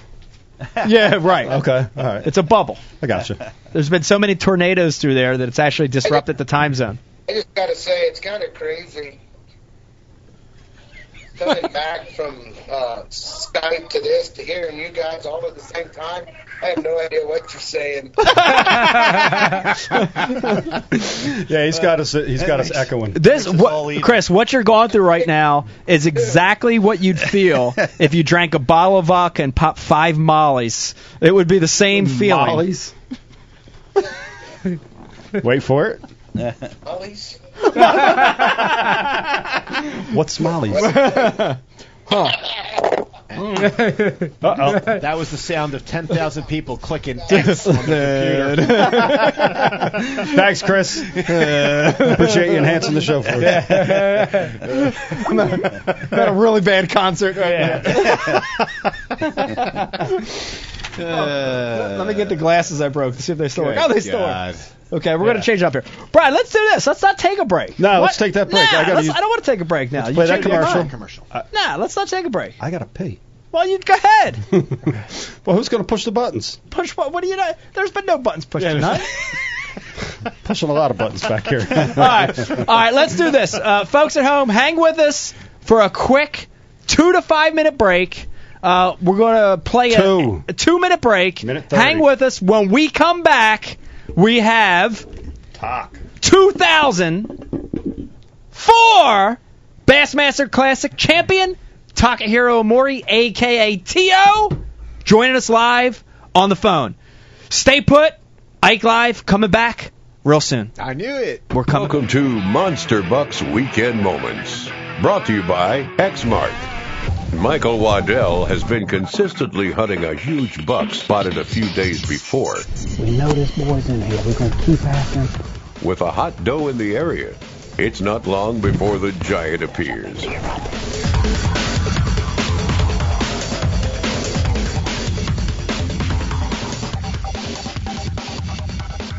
The doe begins to lead the buck right into Michael's bow range.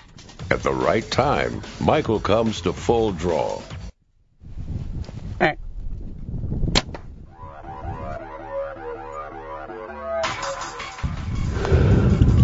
We just shot the biggest deer in my life, maybe the biggest deer I've ever killed in my life. With an unbelievable score of 196 Pope and Young, Michael just killed his biggest buck ever.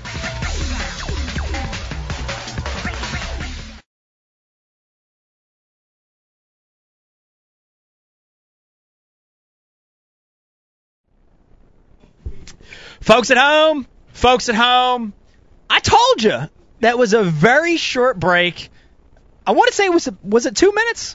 I feel like it was less than 2 minutes. Violated state law.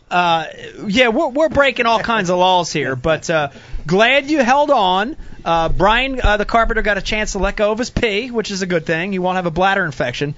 And I want to take this before we bring on T.O. Let's take this time.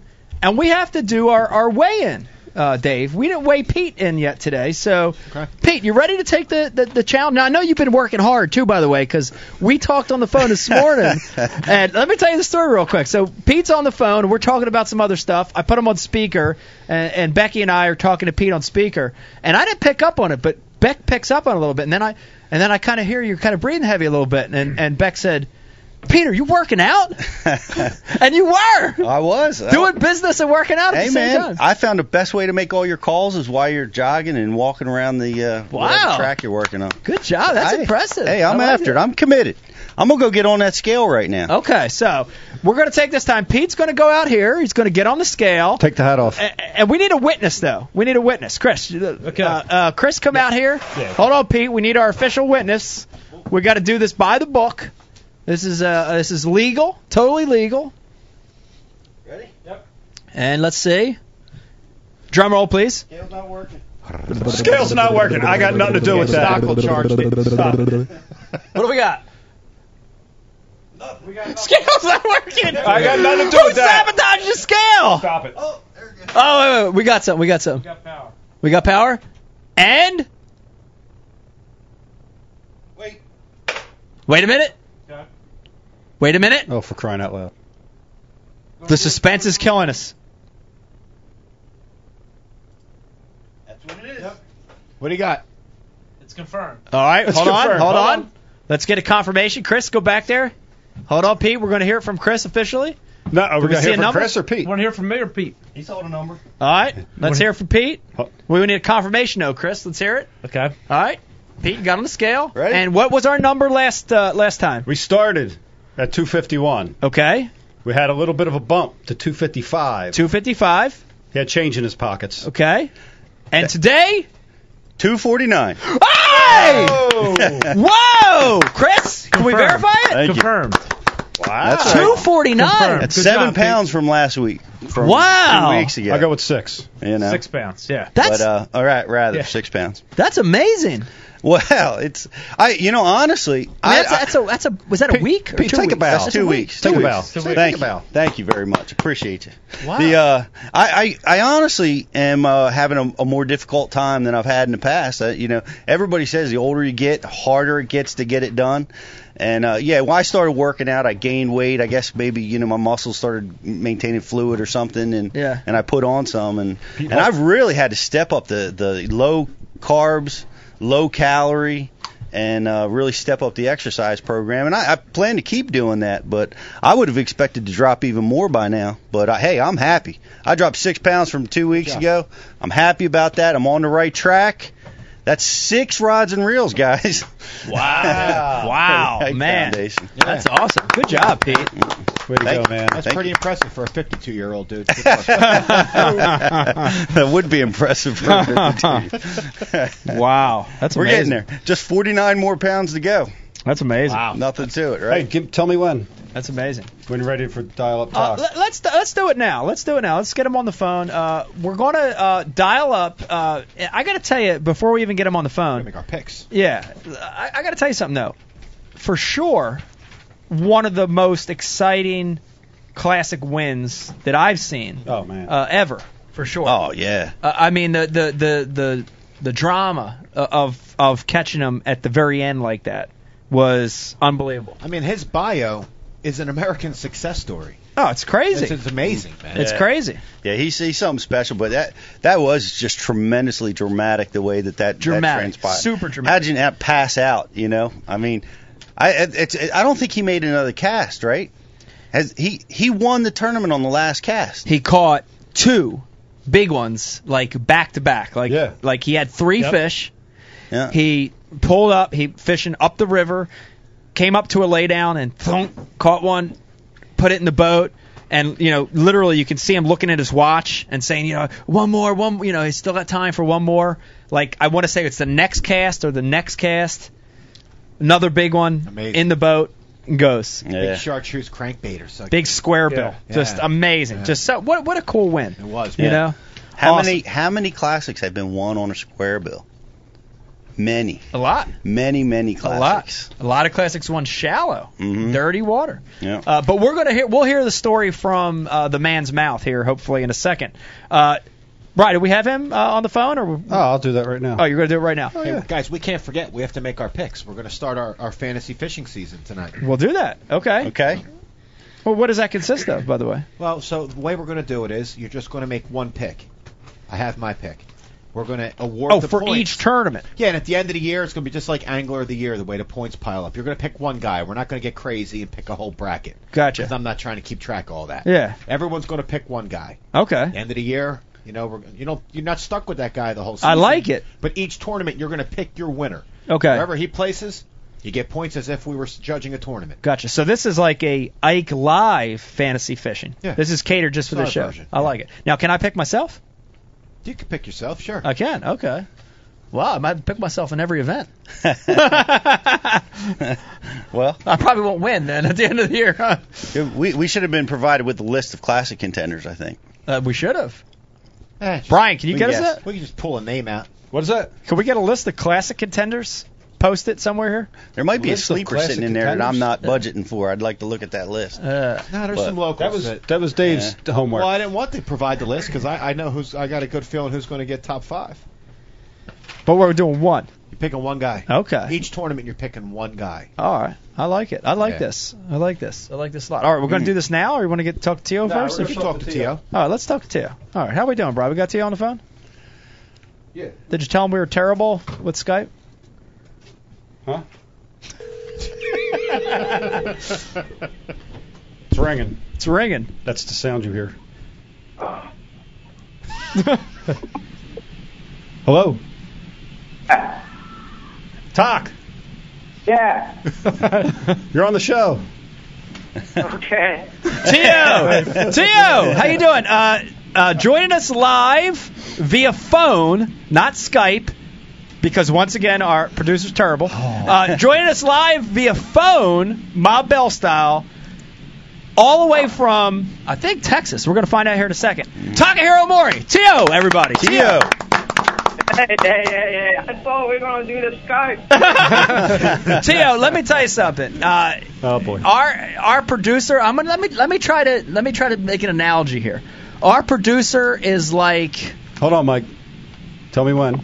Go ahead. He's like, who would you compare? He's what? He's not very good. He's not very good. He's not very good. But how are you tonight, Tio? By the way, where are you at right now? Are you at home? Are you in Texas? Where are you at? I am at the home at the Lake Fork, Texas right now. I'm going to set up everything, my classic trophies, all my old pictures, and the magazine, the map, and everything. He was all set up, man. Everything ready. I did a practice Skype and with here him. you are. Everything's ready. Everything's set up. And here we are on the phone, like this is the 70s. We're going to have a do-over. Yeah. Did you have to put 2 dimes in the payphone when you called? No, man, we got technology, man. Come on. We have technology issues over here, Tio. Big issues. Hey, we're sorry about that, Tio, but it's awesome to have you here on the show. I don't understand why we have more laptops behind me than Best Buy. I know. I don't understand it. Tio, so you're at home. This is the pre-classic Ike Live show, and we're talking about classics. Right before we had you on, right before Brian called you, we all unanimously agreed that the classic you won, 2004, was the most exciting classic we've ever seen. The drama and the excitement of that last-minute performance, those last couple catches, that was amazing. Take us back. I know it was a long time ago because mine was in 2003, so it's a long time ago. But take us back to that moment real quick, Tio, and what was going through your head before you caught those last couple fish? Well, it was day 3 in the afternoon, 1:45. I only had 2 fish weighed forward, like a 3 pound. Wow. I was struggling to just get fed, and I felt like fish just left the bank. Then, I was flipping to the laydown, on the base of the laydown. Then, fish just left the bank, then just moved out to the little deeper, keep the laydown. So I thought about maybe start cranking something. Then I 1:45, it was 2:30 check-in time. So technically, I had only an hour, 45 minutes. Then I picked up my square bill battery crankbait. Then made my first cast, so I caught like a 3.5 pounder. Then I was gonna leave, spot for 2:15 to get to the 2:30 check-in. Then 2:10, I caught my biggest fish for the week, weighed 4 pounds 30 ounces. Then next cast, I caught another 2 pounder. That was my number 5 fish. Wow. Then I made one more cast. Then just I left, Wow. So I made it to check-in by like 5 minutes. Wow. How about it? That's amazing. That's amazing that it happened that late. I can relate to that because, I've had that happen in tournaments. But in that tournament, under those that pressure, did you have, when you caught number 5, running back to the ramp, pulling the boat up on the truck, did you have any idea that you were going to win, or did you think you had a shot, or what was your mindset going into weigh-in? Well, I was just happy to get 5. That happened so quick. So I was thinking, how much weight I have? I maybe have 13 pounds. But that was just all I could think about it because everything happened so quick. I was just got to the boat ramp. Then I told somebody, I said, I need a bag of ice to just make sure fish don't die right away. So, it was just in my mind. I thought maybe had a chance, but that's all I could think about at that point. Wow. Yeah. That's an amazing story. Like I said, Pete, that you were there for that one. I was there. That was an amazing win. To watch that, to see that. It was pretty amazing. I mean, I was amazed. I mean, we didn't really realize it until after the fact when we got to see the video footage, But, I was tickled to death because T.O. and I had known each other a while at that point, and it was a thrill. You won, and then next year he wins. It's like pretty cool. I thought everybody would want to be my friend after that. For good luck or something. I don't know. Good luck. But it was great. It was great to see that giant monster win 2004. But what? And it's already 10 years ago. But the trophy I have at the stage in the arena, the mic, you the ones handed to me because you're the previous winner 2003. Yes. So that was, I still remember like yesterday. That was, it's like amazing moment. I'll never forget. You actually handed to me this trophy I have in my home. That's awesome. Oh, that's right. That's right. Yeah. It was awesome. Let me tell you, I of course, we're competitive, and I wanted to hold it again up over my head. But if I had to pass it to anybody, I loved passing it to you, T.O. I really did. I thought it was awesome. One of the things I admire about you is you're a hard worker. I see that, and man, I love that. And a lot of guys that go out there and they're just so good they don't even need to practice. Man, that irks me. That eats me up. But a lot of guys like T.O., I see him put the time in, and that's one of the ways you can get to the top of the sport, and that's a good segue, T.O., is, you're semi self-taught, right? Like, this was your dream for a lot of years as a kid to come to the States and compete. Tell us a little bit about your background. How did you get started? I had all my picture when I was in Japan, when I was like 13, 14, 15 years old. Brian! I was going to show you all this stuff. But, I had started, I was at maybe 9, 10 years old, all my friends at the school want to go to fishing pond after the school, or weekend. Then I got into just the high school club tournament, which they just started in Japan. Any bass tournament or any technique was coming from the United States. And I was like, man, so cool to go to the America to be able to fish for the money. Then if you get sponsored, you might go fishing, somebody pay you to go fish, then you might do as a career, as a job.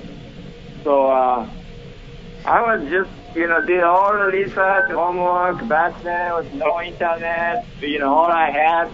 I became the member for the bass. Then we had one magazine called Bass Magazine. They had one new magazine back then talking about the bass fishing in Japan. So I asked a lot of questions for those people. Then, the Gary Yamamoto came to Japan to promote his bait. I was a high schooler. Then, I talked to him. I did all that stuff. Then I graduated high school. Said this is the time I should go just to see it. Go to America to see it. And I made a reservation for my flight, rental car. Then I called Bass, actually. First I sent a letter because I couldn't speak English. So I sent a letter to make we said, I want to fish tournament. Then they put me in a waiting list. That was 1992 season. So I only could be able to fish 2 tournaments, enter the 2 tournaments it used to be only had a 6 invitational. Then the first time I come to this country was 1992, March, the Texas Bass Invitational for the Sam Raven. Then, ever since I just try, but long story short, I don't have any sponsor, any money, or friends, anything to begin with. But I had so much passion. I love this sport, everything involved. Just so, it's just amazing to me. It's like It just, one thing I understand, I saw the next things come up. It's just, never end. So. Tio, how did you get by? I mean, you came over to the United States, you fished that first tournament, and where were you living? How were you making ends meet? How were you able to get out there and compete in tournaments? I remember, first 3 years, because I don't have my car, I don't have my own boat, so I was fishing as a non-boater. Then I had my other Japanese, the big name guys want to fish whole tournament. So I was like, he's so far. So I take care of his truck and the boat. So he let me use, when he's not fishing tournaments. Then I take him back to the airport every after the tournament. Then pick him up every before the tournament. Then I get use his truck and the boat for practice. So I basically stay, during the season, like 7 or 8 months. Then I was living in the suburban, like 1985 suburban. I lived like 3 years. Wow. Because I don't have a house. I don't need to go home, So I just stay at the campground. Sometimes I just, like Walmart parking lot, whatever, If I can probably in the charge battery for the boat. I was like, just live in a campground on the lake to the next tournament lake, then during all permits come back to that tournament lake. Just traveling in between tournament lake to tournament lake, just spend as much time on the water. That's awesome. Dedication. That's hardcore. That is true dedication. That's hardcore. Yeah, it is. That's super hardcore. It's weird. It's like, for me, I come to this country to just, fish. I don't come here to become famous or rich or, any another reason. I just want to fish against the best guys to know how good I am, how, improving myself. So I have no interest in other parts of the personal life or nothing. I just want to, fish to win the tournament, get sponsored, and I want to make a living maybe, on the fishing. That's all I was thinking about it. That's amazing. That's amazing. And that story, to have that dedication and then to, flash forward to 2004 and win the Classic. That's an amazing story. Sure. That's a dream come true. Yeah, I had the really, the goal to start with, even before I come to this country, I made it up like a 15 years career plan. So I set up, small goals every year. Then I had those 15 years, the ones I had on the Basta magazine in the 1992 issue and the whole thing, because I saw one of those guys in Japan and said, this is so interesting, So, but the having goals to set up really helped me to qualify the Classic for 2001, then win the 2004. Those, then that plan started from 91 to 2005, but it actually worked out. Wow. Writing those goals down. Well, when you set goals, it doesn't ever go according to plan. You got peaks and valleys, and I remember one that I thought was amazing in your career was that you had a crummy year or an average year somewhere on the top 100 or top 150s, whatever it was, and you fell out of the standings for that trail.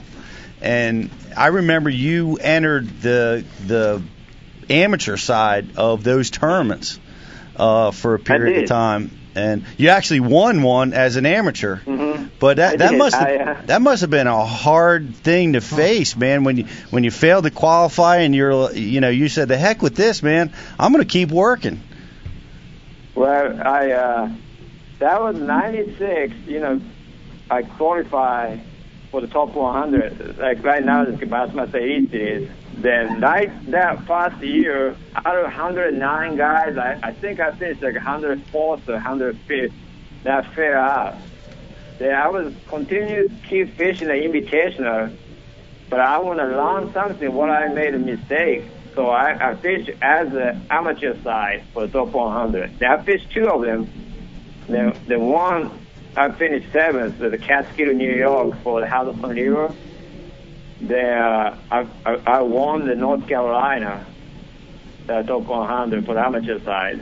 But the bottom line is, I fished every single tournament, almost tried to win the Classic as a practice to win the Classic.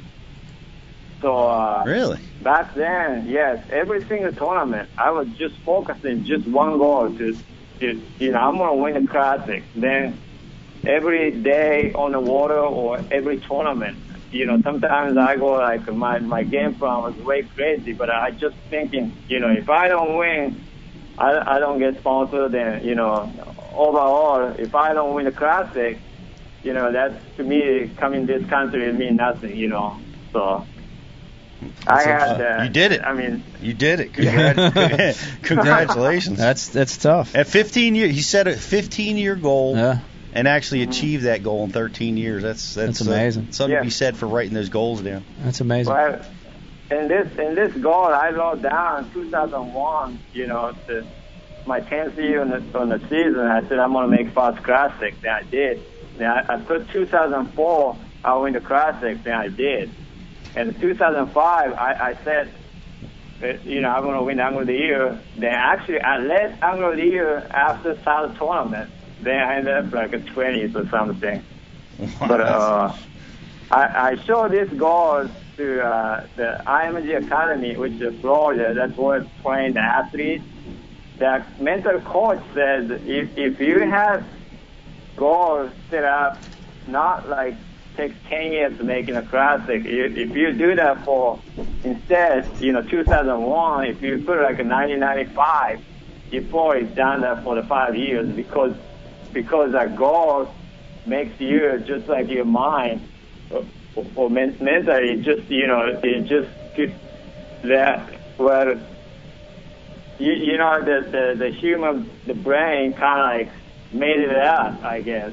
So, well, I was like, damn, I thought it takes 15 years to do all this stuff, but the mentor coach said, if you showed up that goal, you could have done that much earlier. Wow. Yeah, the coach is basically saying, why'd you wait so long? Should have put it down for the next year. Well, I'm putting it down for next year on mine. I'm putting it down right now. Win Hartwell, 2015 Classic. I'm doing it right now. In 2 weeks. In 2 weeks. I got put a goal in like 2 weeks. That's right. That's right. 2 weeks. Real quick, Theo. So winning the Classic obviously was a huge goal. It's one of the crowning jewels of professional fishing. How did it change your life? We've had Chris Lane on tonight. We've had Denny Brower on tonight, and they've both said that winning the Classic changed their life. How did it change your life? What changed in your life after you won the Classic? You know what? I have the same house. I have the same suburb I bought in 2001. I'm still driving it. I'm still single. I don't have a kid. So my personal life, or it's not changing.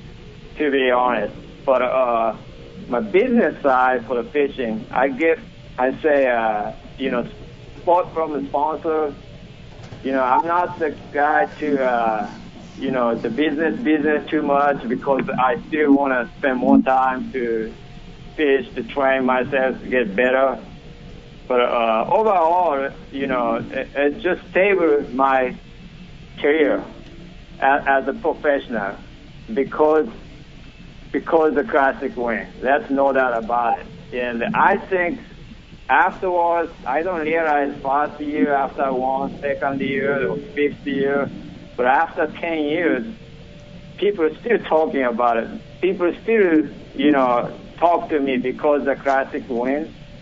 So I feel like more and more down the road on my career, maybe, 5 more years later, or maybe 10 more years later, still, this is going to be the best thing that happened to me on my career. Then I'm going to maybe understand how big this impact is for the rest of my life, probably.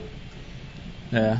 Well, I can tell you, from my opinion, your win changed other people's lives because, it was pretty dramatic that a Japanese angler won that event. That was huge, Tio. I think what you did is you gave a lot of hope to a lot of people that fall outside of that stereotypical angler. You're not from the South.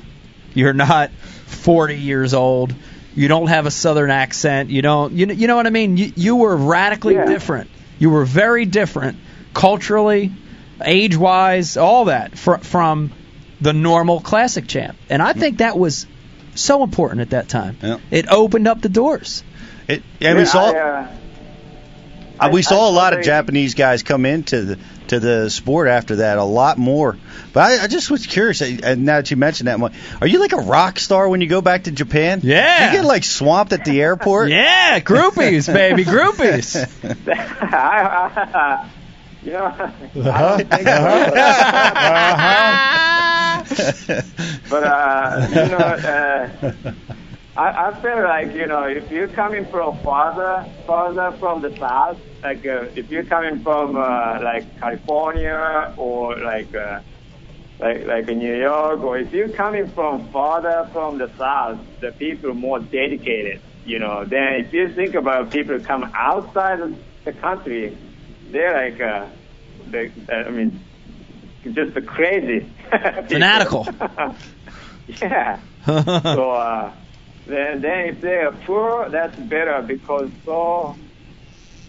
they have the mentality to just the work ethic and hard work. If it's poor, you don't have other options. If I don't make it on the fishing, I go back to Japan, then I have to tell all my friends that I couldn't make it. It's like I couldn't do that, Yeah. So the mentally, if you come in farther, the guy came, that the guy forward mentally super, super strong, then he's so committed, So that's why I guess it's an interesting point. I have more chance to success. It's interesting. It's not just fishing. I think any sport is the same thing, and that just happened to me. I born in Tokyo, then I have the same passion born with it. I just want to become better fisherman. The only way to me to judge myself is to fish against the best guy in the world. So I said, no brainer. I gotta come to the United States if I want to be the professional bass fisherman. If I want to be the racing driver, I gotta go to England or Europe. So is that next on the list?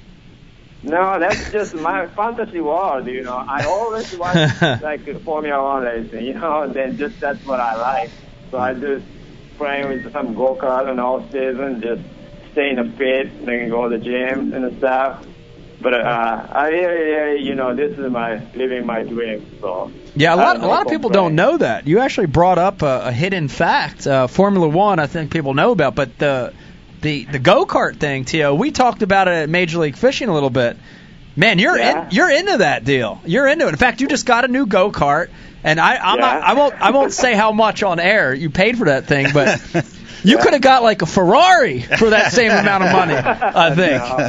I enjoy motorsports as the same to me as like fishing tournament, like one-man team. You have to be mechanic, you have to be a manager, you have to be a team boss, you have to get the sponsor for the marketing. To me, it's kind of like the same, business structure. As I'm kind of competitive, the challenging things I really like. So kind of like motorsports is I always just enjoy watching. Then if you do it for the fun, for the speed, you want to do the safe way, and the go-kart is so much fun. So, that's just my fantasy world. So, day in, day out, I'm tour fisherman. I love what I do, and I want to continue competing against the highest level. Then I want to get to next level by myself. So Tio, if you don't mind, in light of the recent boat boarding incidents we've had in the sport, I thought I'd give a public service announcement to anyone that might decide to board your vessel should you bump into them. You see, Tox studied kendo for 9 years. Oh, I didn't know that. And you jump on Tox's boat, it ain't going to be an unwanted touch. You're going to get chopped. Tox, you want to talk about kendo a little bit? It's a martial art and that's studied in Japan. Could you explain to some of our listeners that might not be familiar with it what it is? Yeah, kendo. Yeah. You talking about kendo? Yes. That was. I didn't want to reveal your secret weapon or I did something? 9 years, when I was good. I always tried to escape to go fishing, then, it was just tough. Hey, I'm just trying to keep you safe, bro. Ish is on a rampage out there. I just got to make sure you don't jump on your boat. That's all, dude. Yeah. Love it. So let me remind everybody real quick. If you've got questions for T.O., let's hear your questions. IM to us, or you can hit us up on Twitter. It's Mike_Iaconelli on Twitter.com. Want to hear some questions. Chris, what do we got back there on the IMs? We got any good questions for T.O. from the fans? Yeah, we got one from Ty Super here. What's T.O.'s favorite lure he picks up on a new lake? Ooh, good question. What pickup? The question was, what's your favorite lure? What's the favorite lure that you use when fishing a new lake? Squarebill crankbait. Squarebill. Yeah, sour running crankbait. That's interesting because, here's something too. You talk about stereotypes. I think everyone wants to think that a guy from California or a guy from Japan or whatever are finesse guys. Now I know T.O. you finesse because I've seen you with a spinning rod, but that's not what you like to do, right? You're a power guy. You like to power fish. I am. I don't have much patience to do the finesse stuff. So I ended up being the power fisherman. Yep. That's. So, squarebill, sour running crankbait. I can fish all year long, just about any places, and as long as I find a little muddy water, off-color water, and I'm good with it. Gotcha. Are there any? Is that a preconceived guess here on what you're going to be doing at the Classic next week? But I'm thinking next week is going to be super cold, Mike. Could be. We're making picks for our Classic deals, and I just want to know, have you made any new lists with 2015 Classic camps in the title? Because I might have to pick you for this. You're gonna pick T.O., aren't you? I might pick him. Yeah. It's going the way of crankbaits. It looks like, go ahead. What do you think, T.O.? The weather seems to be stable. We've had a couple other Classic champs on here say how they thought it was going to be won. How do you think the Hartwell Classic is going to play out? I think if weather stay that cold, the water temp's going to stay cold. It means, a game might be a deep fight, like out on one in 2008. You might have to fish down the 30, 40 foot on a tree or something. Right. Which I'm not excited about too much about that. Well, you could always weight a squarebill down. About 5 ounces. You could Carolina rig. Well, good. So this is my halfway. If somebody thinks that way to go fishing deep, then I might have all my good stuff by myself on the upper end of the lake in the shadow. So, dirty water to yourself. Blow it away. Yeah. Could happen. So. Could happen. So, you never know, like the tournament, it feels the same for everybody. Most of the time, you ended up middle of the pack. You have to do something kind of totally out of box or totally opposite things, So. Yeah. Well, it's a good prediction. I like it. What else we got back there on the IM questions, Chris? We got another one. This is for both you and T.O. Wait, double. This is from Larry K. Any chance of you guys having a Bass University seminar in Texas in the near future? With Texas guys, T.O., Kelly Jordan. Ooh. Other Texas pros. Oh, Pete, I like the idea of that. Etc. I love it. I think we've been to Dallas with the Bass University twice, and as a matter of fact, this is a very interesting thing about T.O. I'm glad that guy asked that question. I invited T.O. to be a speaker on the Bass University about one of the first years we started, first or second year. Mm-hmm. He said he declined. He said, I do not want to be the teacher. I want to be the student. Wow. I want to be the student of the sport, and he at that time, he was focused on that, and we just recently had a conversation, and I asked him if maybe at this stage of his career he was ready, because we'd love to have him. Oh yeah. As a speaker for Bass University, and he's up for it. So we're gonna try to get him on the schedule for 2016. He's a fan favorite. We've got a ton of messages. All right, keep them coming. So you're saying there's a chance. There's a chance. Okay, I like trying to come to Texas. Yeah, All right. now that it's successful, you want to be a teacher, not the student. Where was all that motivation? You're right. See, T.O.'s smarter than we think. Yeah, exactly. He knows we wouldn't have paid him back then. We would have just paid him in beer, and now we'll actually pay him in money. Chris, what else you got back there on the IMs? We got one from Chris. T.O., what's your favorite Japanese lure? Ooh. Oh, Lucky Crab. Senko, Yamamoto Senko. Senko and Lucky Crab. That's Japanese. That guy was hoping for some top secret. You know what I mean? Yeah. Super secret spy bait or something. I have too many secrets. I can't tell you about it. Oh. We have another one right here. Call you back in after hours. Revealed some secrets here. All right, what else we got? Chris, keep coming. What about square bills, Tio? Do you like them with rattles or silent? Ooh, good question. The balsa wood, technically, I use non-lateral, But the plastic square bill, I go both. Sometimes I go silent if I was around a lot of fishing pressure in the area, or second day, third day tournament.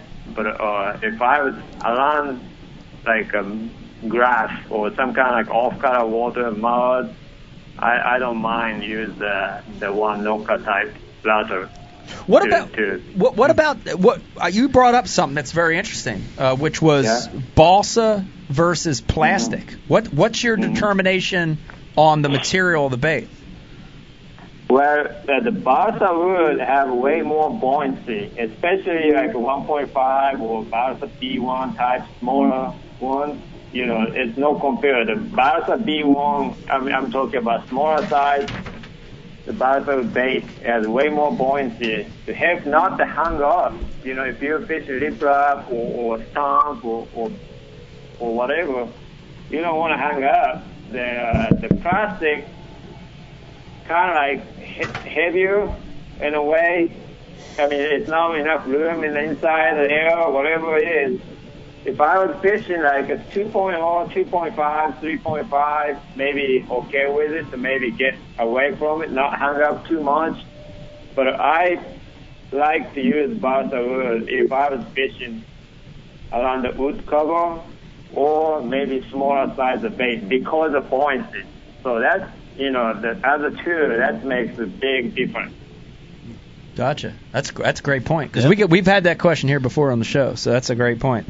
I'm looking at my Twitter here, T.O., and we've got a question from Gary. Gary's actually from New Jersey. This is kind of embarrassing, but Gary wants to know if you could say "I knew it" for us. Dude, I had a T-shirt I'm wearing right now. So I knew it. Oh, there it goes. Yes. Damn it, Brian. We could have had the T-shirt if you get the Skype working. I saw the T-shirt. You saw it. Okay. Gosh, Brian saw it. It's Brian's fault. We've had a lot of comments. A lot of people want me fired tonight. Yeah, Brian's dying. A lot of people. Brian gets blamed for everything, T.O. I'll take it. Hey, so let me tell you this. We're excited. We're excited to have you on the show. This is awesome because what you did in 2004 was inspirational to a lot of people that watch the show, and it was inspirational to us. I can tell you that it actually gives me chills thinking about your win in 2004. But before we let you go, we do a really cool thing here in the show. We do this to all our guests, and we call it the Ike Live Rapid Fire Question Session. And so I'm going to rattle off 6 questions to you, T.O., and you just have to answer them. You don't have time to think. You just have to answer with the first thing that comes in your mind, okay? And here they go. Are you ready? Yes. Question number 1. Who would win in a fight, Miley Cyrus or Britney Spears? Britney Spears. Whoa! Britt. I love Brit. I do too. Second question: square bill or flat bill? Square bill. Square bill. I like it. We knew that. I knew that one. I knew that one. I know them both. I knew them both. Next question: swimming pool for swimming or testing crankbaits? Testing the crankbait. Way! Man alive. I like that one. I still use it though. So wait, little backstory. You do have a pool at home, and you Yes, I do. and you swim and test crankbaits. You do both. Not much swimming. I mean, I'm strictly for testing my bait.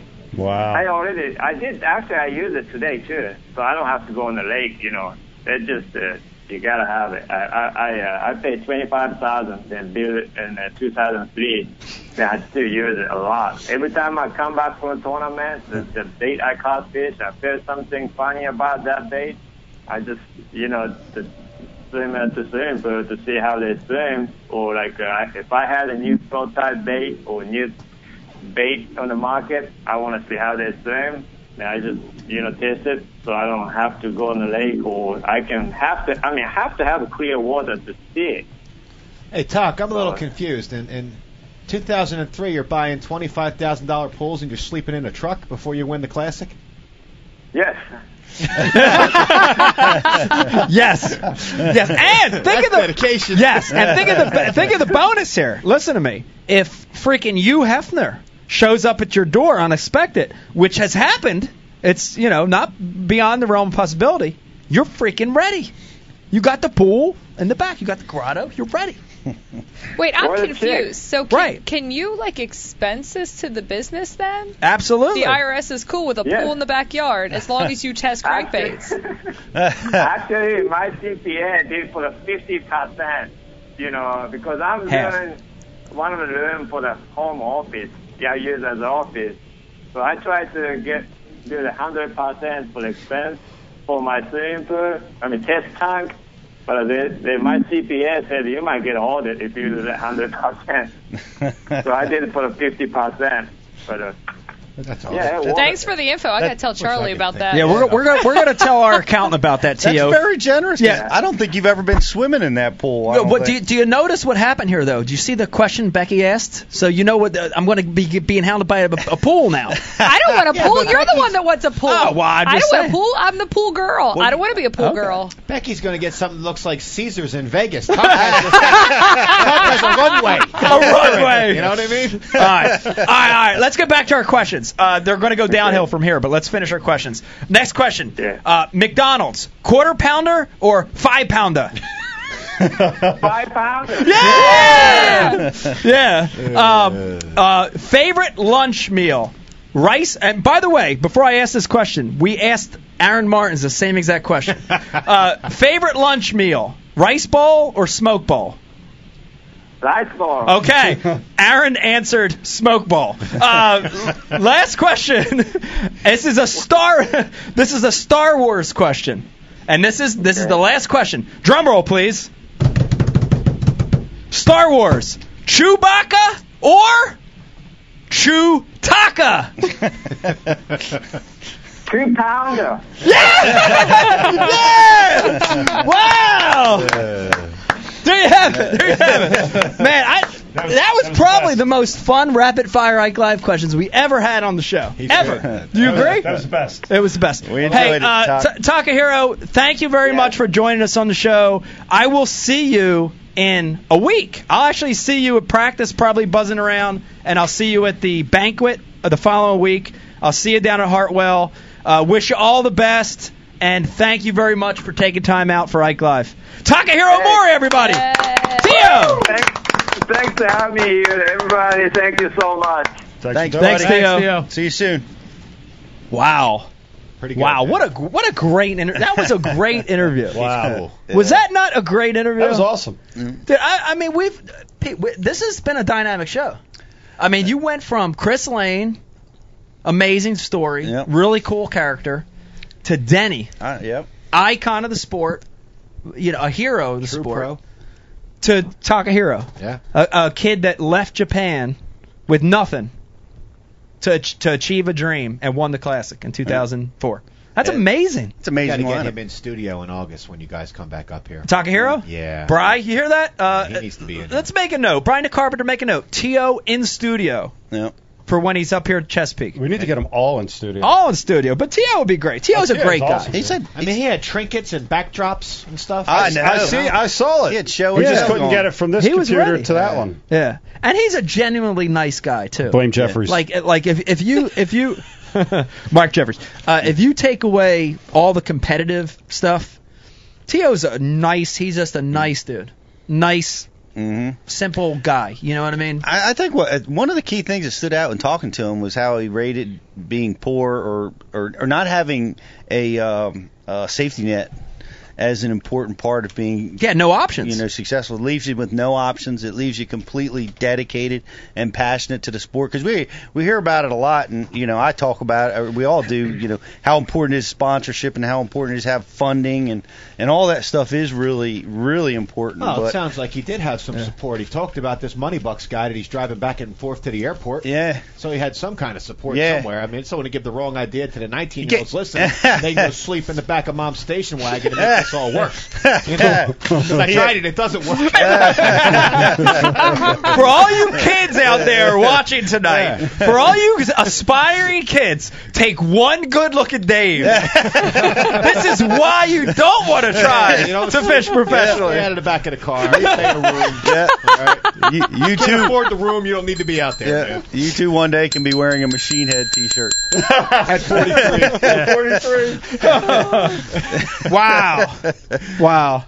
Beck, I'd like to hear from you. You've been aloof tonight, but this has been a pretty cool show. How did the show start out tonight compared to where it ended? How do you feel about the transition of the show?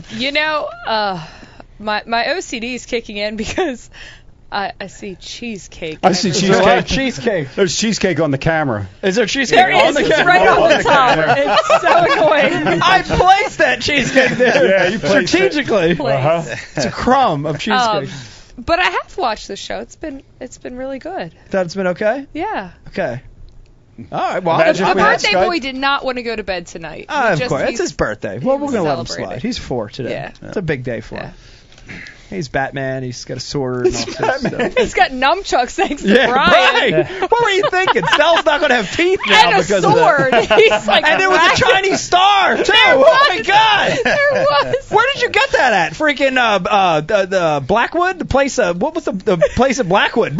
Asia martial arts. Asia World or whatever. World or something, yeah. How'd you get that at? I don't know. Heather got it. But it had Batman on it, so if it makes you feel better, Brian, I initially had a Nerf rifle. And then you put it down. Mel, maybe you can change it in for some Batman figures. Oh my God! Wow! This has been amazing. What a show, man! We've had it all. I think what we're going to do, Brian, correct me if I'm wrong. I think what we're going to do here is we're going to take another couple-minute break. We need it. We're going to take a small break. We've got a couple people in the studio here. Have to take a little break for beer, for potty, number one. And I think Chris said he has to take a dump. And then when we... Wait, did you weigh Pete yet? We did weigh Pete. Do you want to hear the results? Yeah. Breaking news. I missed that. Breaking news. Breaking news. What's your bet, Beck? Pete, you're... Guess, what's your bet? Where did we start? Well, we were at 255. Good. We were 255 last week. What's your guess? Go. 248. Oh, wow. That was pretty close. 249. Yeah. Thank you. He was working out when we were talking to him I earlier. know. We talked about that. He's working hard, which is great. We're going to get it done. We're going to get it done. We love that. Listen to me. Here's what we're going to do. We're going to take a short couple-minute break. I want everybody to stay tuned. Hold on. When we come back, the most fun, epic part of the show, Ike After Hours. This is the part of the show where it's all about you. We want to hear your questions via IM, via Twitter. That's Mike _Iaconelli, or Brian the Carpenter, when we come back, is going to put a phone number, toll-free number at the bottom of the screen. We want to hear from you. Call in. Talk about anything. Talk about the guest tonight. Talk about other guests. Talk about anything you want. We're going to chat.